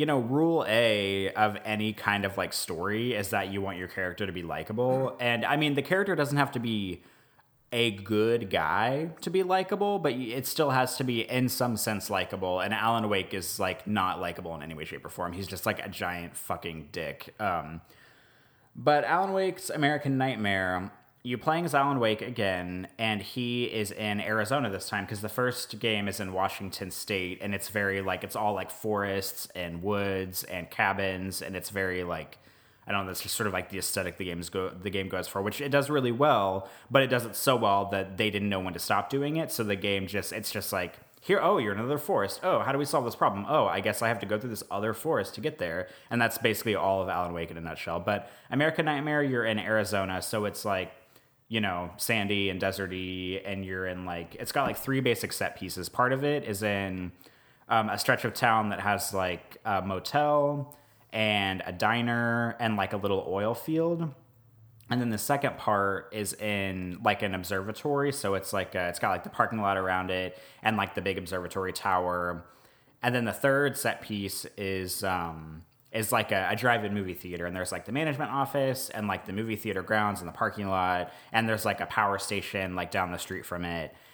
And when I got started in it, I was like, part of the thing of Alan Wake, because he's a writer, is that there are manuscript pages all around the environment. And this was a thing in the first one, and it's also a thing in the DLC, where you pick up the manuscript pages as you go, and they sort of like, they very blatantly foreshadow what's going to happen later on in the story. And one thing that really irritated me is that in American Nightmare, there's like weapon boxes around, and you have to get a certain amount of manuscript pages before you can like unlock the next weapon, which is like an all right mechanic. Like I'm A-okay with that. So in the first section, there's like, you can get like a magnum, but you need like 10 manuscript pages. And I had 8. And I got to a point where I got like a motel key, and I knew that there was a manuscript page in one of the rooms, and there's like 3 rooms you can look through. So I was like, okay, I'll go to that room last, because that's probably like the last room you need to go in, because it has a manuscript page. So I went into a different hotel room, and there's like a guy on the floor, and there's like, he has like keys to the observatory because he works there. And so I walk in the hotel room, and I'm trying to get the manuscript pages to get the magnum, mind you, and I have like 8 or 9, and I walk in the room, and without asking me, the game just like starts a cutscene and transports me to the observatory. And I was like, what the fuck? Like, can I go back to the motel, please? Like, I was trying to get those manuscript pages to get the magnum, like, and it was so annoying. I was like, why wouldn't the game just let me stay there? Like, why didn't it ask me, or why can't I go back? But no, you can't go back. But I never thought I would say this, but Alan Wake's American Nightmare is actually pretty smart about this, because the big like sort of like thing about the DLC is that it does this time loop mechanic where you visit all 3 set pieces, and then like time folds back on itself, and then you visit them all again, and then you visit them all again, which sounds lame, but it's actually really smart, because it lets you get more manuscript pages. And then like by this time I came around to the motel area the second time, I was able to get the magnum, and I was like, okay. So it's like one of those rare instances where a mechanic like really irritated me, but then like 30 minutes later I was like, okay, like now that I've played a little more, this is actually kind of smart, and I appreciate it. And I liked what it was doing, but I still have some problems with Alan Wake's American Nightmare. I do like it. I think the combat is really good. Like, I think I kind of forgot how good the combat is from the first one, because it's kind of like Resident Evil 4, where it's like dudes like chasing you, and sometimes they like throw shit at you. And the dash button is also a dodge button, and like it does this really silly like slow-mo dodge thing if you dodge at just the right time.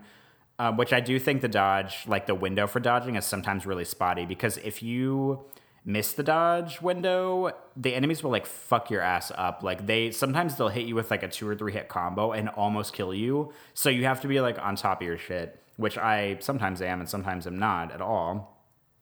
Let me look at my notes. One thing about the game that I think is irritating is that the DLC is populated by like it's like women. Like all the side characters are women mostly, and they're all like just like presented to be kind of like bimbos in a very like old school video gamey way, which is so irritating for me. Like the first woman you encounter as a mechanic in the motel, she's like working on a car.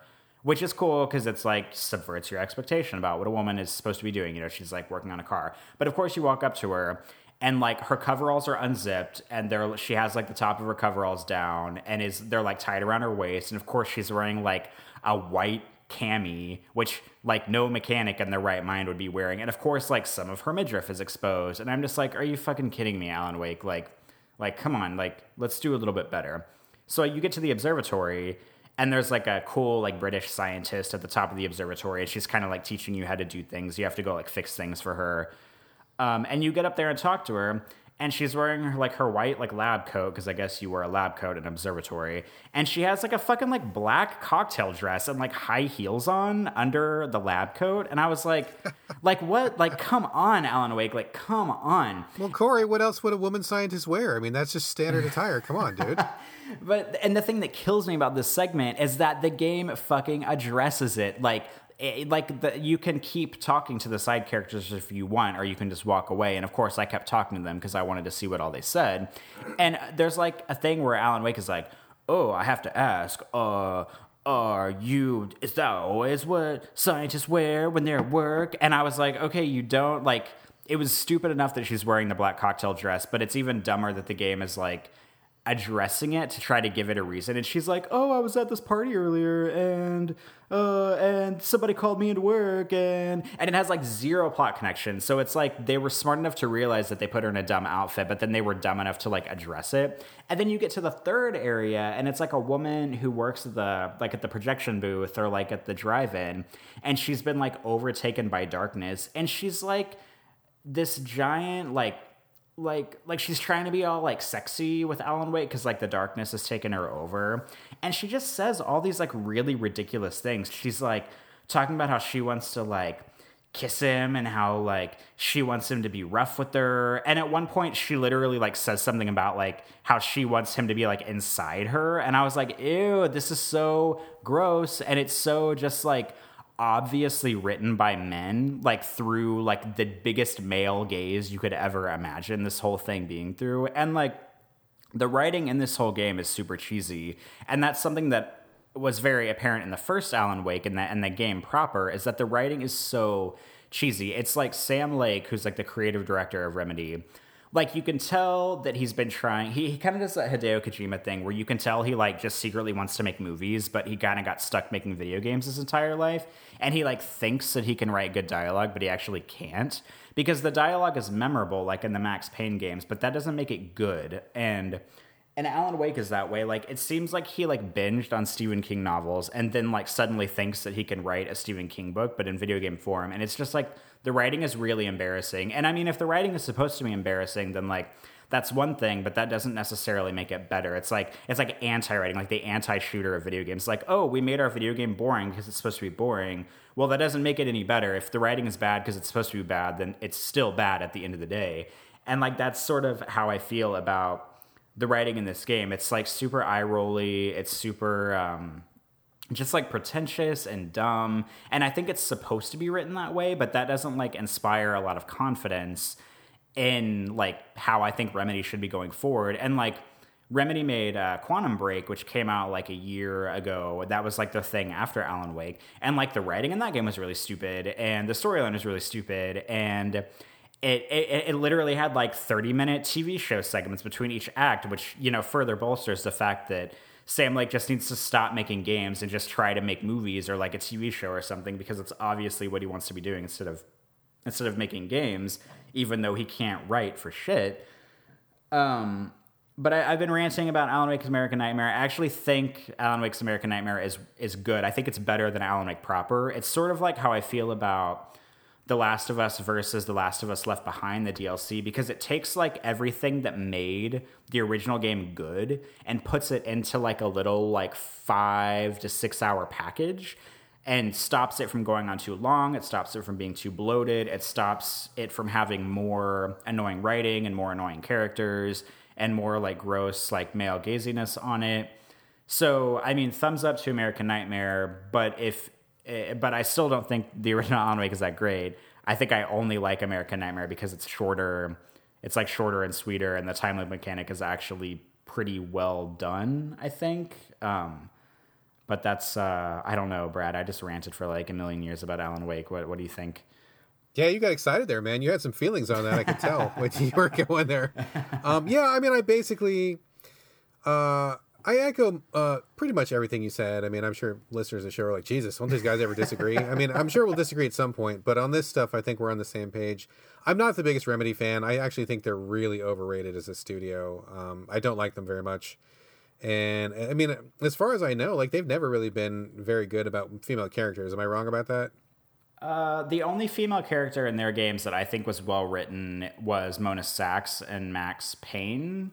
I mean, she's like a stereotypical like femme fatale, but I would have much preferred a Mona Sachs standalone game, especially after being able to play as her partially in Max Payne 2 instead of the garbage fire that was Max Payne 3 that came out, which Remedy had nothing to do with Max Payne 3. That was all Rockstar. But I like Mona Sachs, but she's probably the only character that Remedy has like ever written that I like, I think.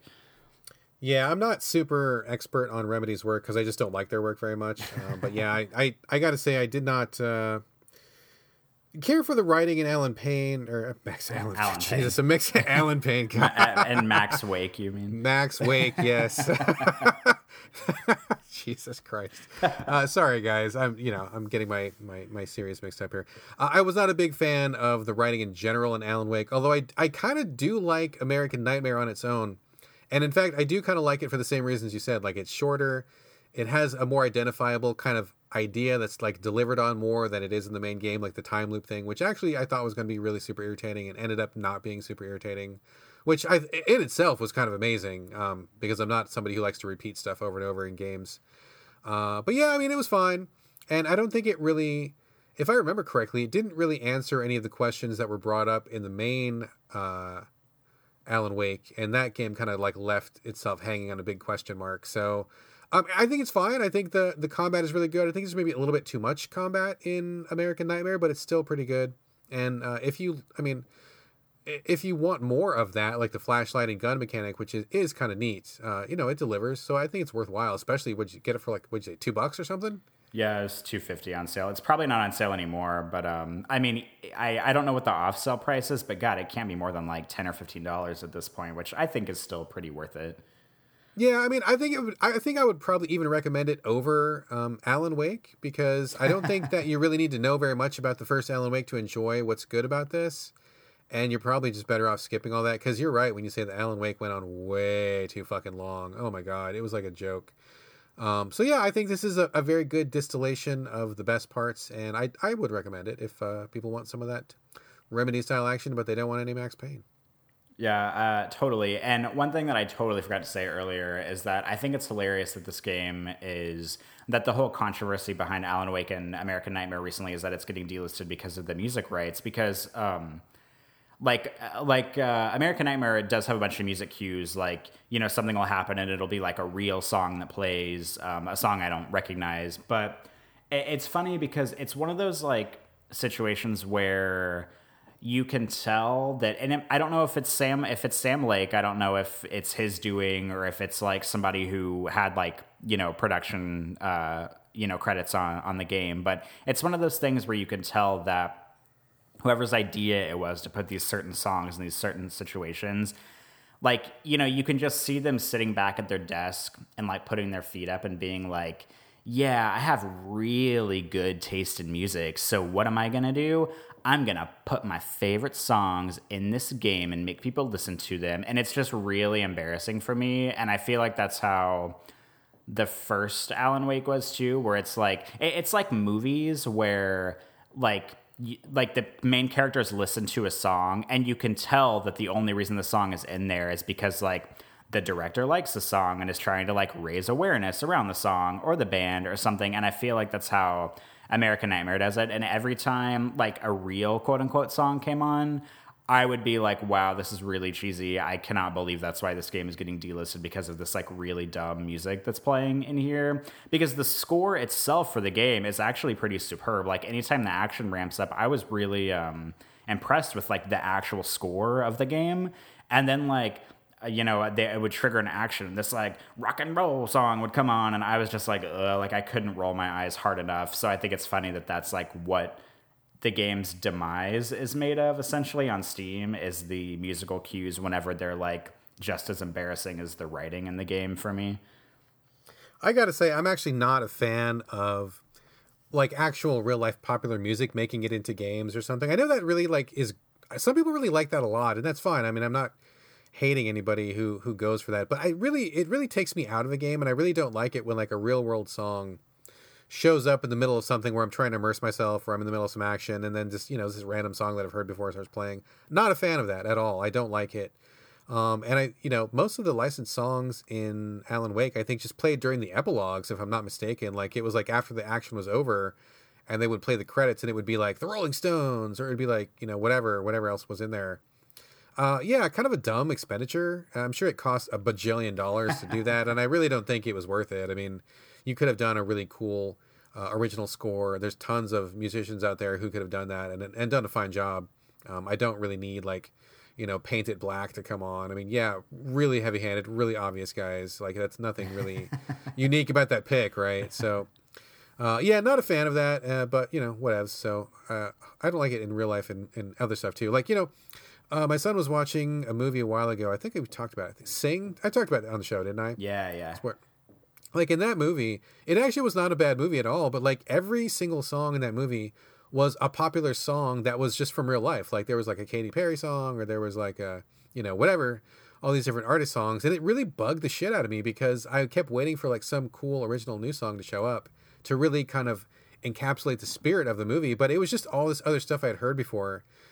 Really didn't like it. Really am not a fan of that. So anything that just tries to capitalize on the strength of some other pop property, not a fan.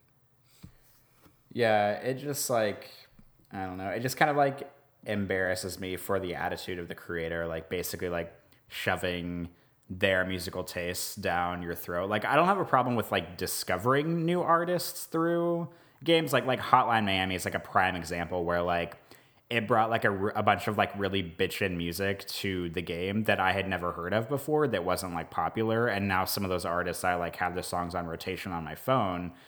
But yeah, it just like makes me roll my eyes in like the Alan Wake situation where it's like, ooh, like let's put on like Rolling Stones or David Bowie. Like it doesn't matter how good the artist is. I'm still just like annoyed that it's there in the first place, I think. Yeah, well, I think it's kind of different with like unknown artists because number one, you probably don't know who they are, so it's fine to like hear new music that you don't have an association with. But like when they pick these really big songs, like it's like lazy shorthand. I mean, it's kind of like the reviewer's equivalent of me saying, "Well, if you like this, you're gonna like this." It's kind of the same thing of like, "Hey, you like the Rolling Stones, you know the song, you're gonna like this," or like they're trying to just bring in an element to the game that they maybe haven't earned or that they haven't really justified, and they just want you to know because you're familiar with the song that you're going to instantly associate like all these other feelings with the game. Lazy shorthand to me. I just not a fan. Do not like it. Yes. Okay. I don't think I have anything else to say about American Nightmare. I mean, after all the bitching I did, I do recommend it, but only because it's like a shorter, better version of super overrated Alan Wake proper. Yeah, I got nothing else to say except for Alan Wake's a dick. He's always going to be a dick, and I hate Alan Wake. That's it. I'm done. He's a dick. All right, well, I believe we have one game left on the agenda to discuss tonight. Brad, you just talked about a Zelda clone that's not really a Zelda clone. So how about talking about the real Zelda now? Yeah, just really quick wrap up. I don't have a lot to say, but I felt like it was worth mentioning just because I spent so much time. Legend of Zelda: Breath of the Wild is an incredibly huge game, even bigger than I thought it was going to be, and it took so much time to get through it, and I even skipped like a ton of stuff. I mean, I skipped a bunch of side quests. I I just like any little time savings I could do, I was doing because whenever I take on a big game, and I try to not do that because number one, like I don't have a lot of free time to begin with, and so when I take on a huge game, it pretty much makes it impossible to play anything else during that time. So being the editor of Game Critics, I usually have to play a lot of games to help the coverage, or sometimes I need to check something out real quick, and I don't like to switch around in my games, like because I kind of forget what I'm doing. Like if I lose momentum in one, it makes it hard for me to come back. So I don't like to stop once I start. But I mean, Zelda is easily over 100 hours. And that's just really, really huge. I did not put that much time into it. I got through it a lot quicker than that. I want to say it was probably more like, I don't know, 40 or 50. Because I was really like, I did the minimum amount of shrines. I, didn't do any side quests that I didn't think were really worthwhile.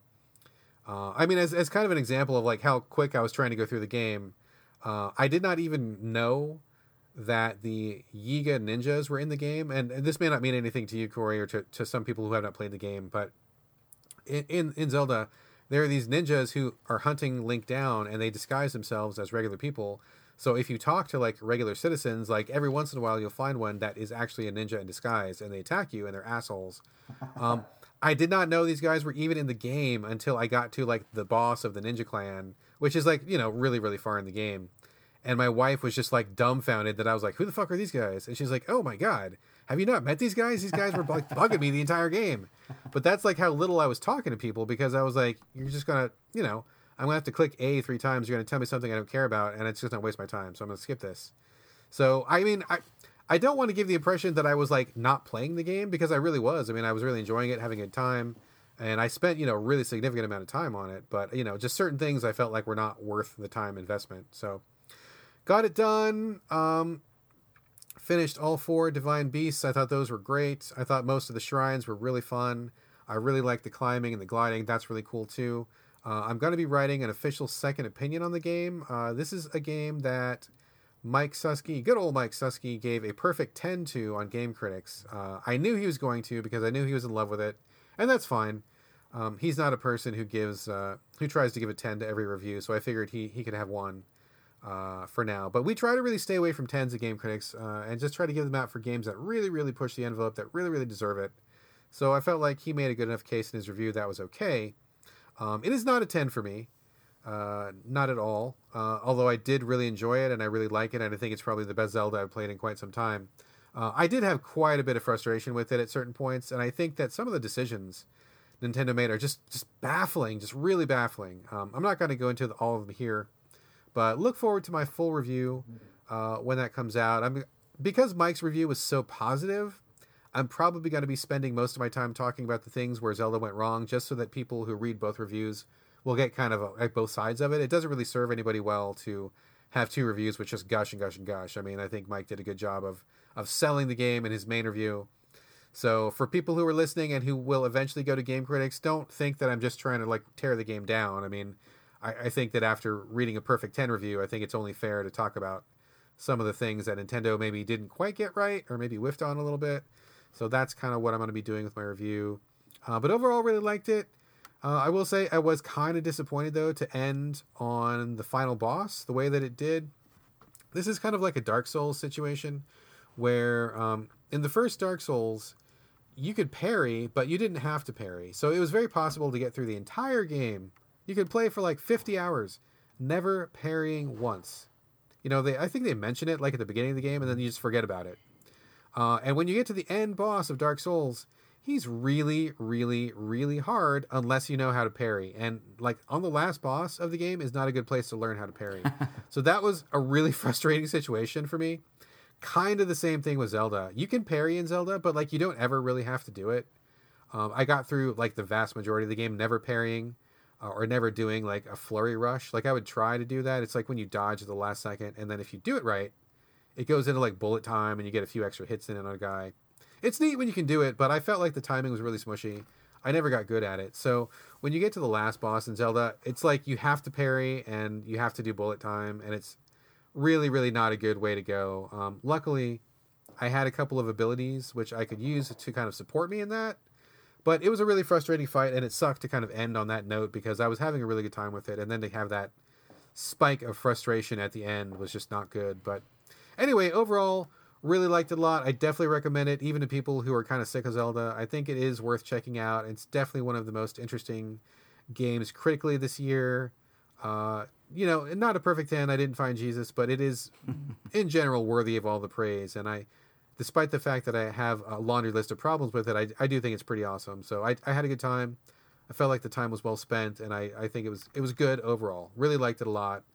But one final thing to say is that I know Nintendo is really pleased with the success of Breath of the Wild, and I think that's really great.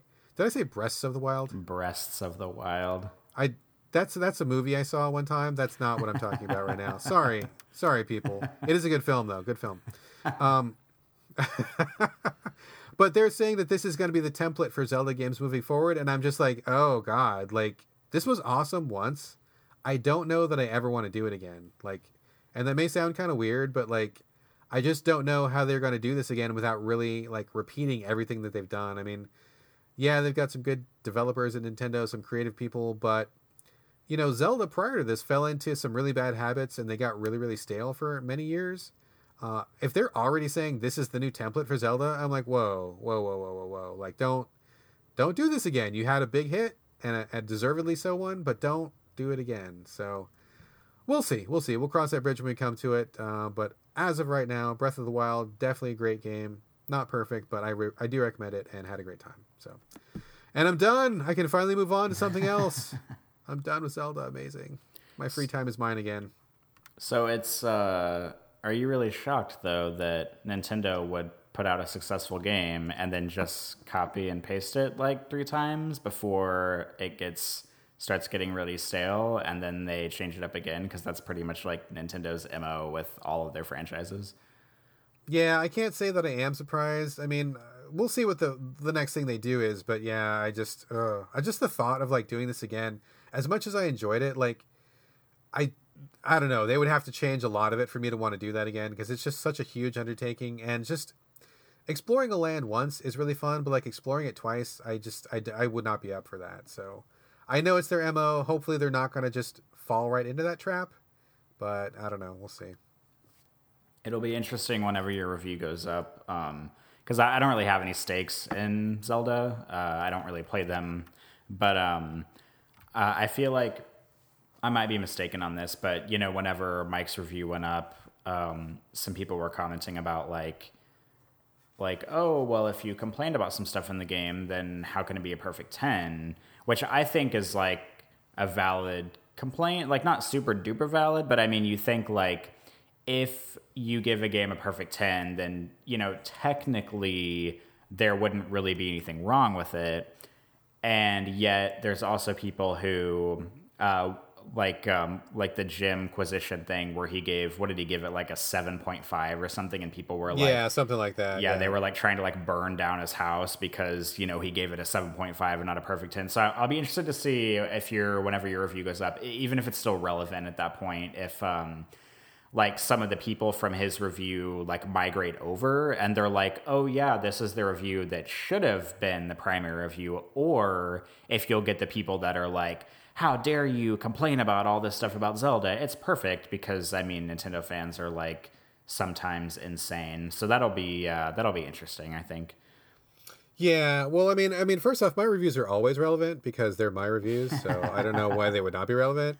But to kind of follow up on that, I do think that's actually a valid point, and the score schema, or the system that we use at Game Critics, has been an issue of contention for many, many years, and we don't put out like an official like rating scale or anything. We kind of just, we do what we want to do and kind of just feel our way through it. But I do think it's worth discussing that we definitely, like, as a site, and with me as the editor, we don't look at a 10 as being like a perfect game. Like, there can be a game that is, can have some mistakes or some flaws or something. But I think we kind of look at 10s as more of like bringing a really original idea or some kind of something that's just really, really critically noteworthy, like some new spin on a formula, some new concept that hasn't been done before, something that really pushes games as a medium forward, or just breaks new ground, like something that's just really kind of revolutionary in that way. So like if we had a game where it was just like a third person shooter, or even, I'm sorry, I meant to say a first person shooter, and it was like spotless, like it had like perfect controls, frame rate never dipped below 60, easy to reload, great cutscenes. But if it was just reload. yeah, That's what I always whatever. look for in any shooter I play. If it's not easy to reload, man, that's like a 4 Well, out of 10 right there. yeah, I mean, games where it's hard to reload, they suck. No fucking active reload either. Fuck you, Gears of Wars. I don't like that active reload. But if it was a known quantity, like if it was a first person shooter, and all it did was like it was just perfect, like perfect graphics, perfect music, blah blah blah. Like that wouldn't be a 10 to me, like because it wouldn't really be bringing anything new to the table. It would just be like a very great example of an established genre. So maybe we're taking a little bit more of an artistic slant or a critical slant, perhaps. But yeah, like when we go to a 10, and of course it varies by writer too, but like in general, I think our philosophy is we save 10s for something that is like really, really important to look at. Like an important game. Maybe it's not perfect, but it's like amazing in some way. It's got an amazing idea, or it makes us look at games in a new way. Something that's just really, we should be talking about, we should be dissecting, we should be examining. And if something is just simply a perfect example of a known quantity, that to me is not a 10. So that's kind of how we operate. But again, depends on the writer, depends on the review, case by case basis. And if any of our writers really, really, really in their heart of heart wants to give something a 10 that I don't think is a 10, I mean, that's fine if they make a good case for it. So, we're flexible. It just depends. Just depends. In all of the games that I've reviewed at Game Critics so far, I've only given out 1 10. Do you remember what that game was for, Brad? I certainly do not. You don't? No, man. I go through so many reviews every week. I got no disk space for that. What is it? Oh, man. The only 10 out of 10 I've given for review at GameCritics.com was for Super Hot. Oh, Super Hot. That's right. Yeah, see, that in that case, I would be okay with that. Like, I liked Super Hot. Liked it a lot. And I think that was a case of where it really had a new spin on something. Like, it had a cool idea. It had that meta story going on. Like, it was, short game and an indie game kind of. And but I think that is worthy. Like, that's kind of what I'm talking about, where it's like, oh man, this is like something new. This is something critical examination worthy. So I think that's an okay 10. I'm down with that.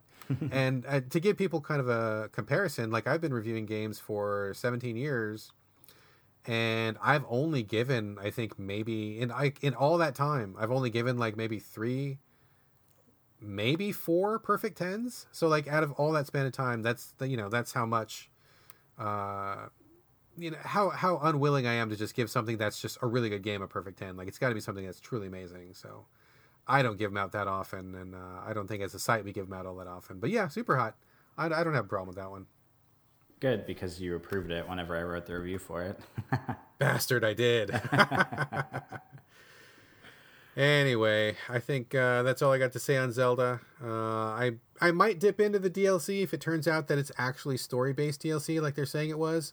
But that's coming like at Christmas time. That's a long ways off. I'm certainly not going to dip in for the tingle suit or the whatever kind of radar they were going to put in or something like whatever. I'm not going to ignore that stuff. But if there's new story DLC, we'll see. Otherwise, I'm calling it done. And that's going to probably be quite enough Zelda for me for quite a while. Cool. Well, odds are it'll take them a long time to develop a completely new Zelda game anyway, so you're off the hook for a little while. We shall see. Might be here before you know it, depending on how much money they need to make. But who knows? Who knows? Cool. Well, I don't have any games left to discuss, so are you ready to wrap? I am ready to wrap, sir. Wrap it up and put a bow on it. Cool. Well, that is going to be the end of our Games Talk, the end of our show for this week, clocking in at just under 2 hours. Before we go, though, we would like to remind everybody that you can send us any comments, thoughts, feedback, show ideas, topics, complaints, or not those, really, no. Anything you want to sovideogamespodcast@gmail.com. I get those emails pushed to my phone, so anytime someone emails, I get it immediately, and then usually I forward it right to Brad, so we are always happy to get your emails. Also, we are on Twitter as a collective. We are at So Video Games on Twitter. And last but not least, Brad and I both have our own individual Twitter handles. Brad, do you want to give yours out? Sure, you can find me on Twitter. It's at Brad Galloway, BradGallaway, and I do my best to respond to everybody who sends me a message, unless you're just an asshole, and then I will block you immediately. But yeah, send me a message. I always try to reach out to people who reach out to me. Excellent. And I am also on Twitter. I am at Corey Motley, CoryMotley. And I am probably not as good at getting back to people whenever they tweet me, so whoops on my part. But if it has anything to do with the show, then for sure. Yeah, that's my handle. Brad, do you have anything else to say before we go? Not much, except to say thanks to everybody who is listening. We had a great response last time, and I'm really glad that we're getting people to just be a part of the growing So Video Games community. And a special thanks to you if you're actually listening at this moment and didn't shut the show off 20 minutes ago. So thanks for listening to the whole thing. Indeed. If you make it to the end, then that's a pretty big deal for us. But that's going to do it for this week. We'll be back next week for a fresh roster of games and some updates. And that's going to do it, I guess. So until next week, this is bye from Corey. And bye from Brad. See you next time.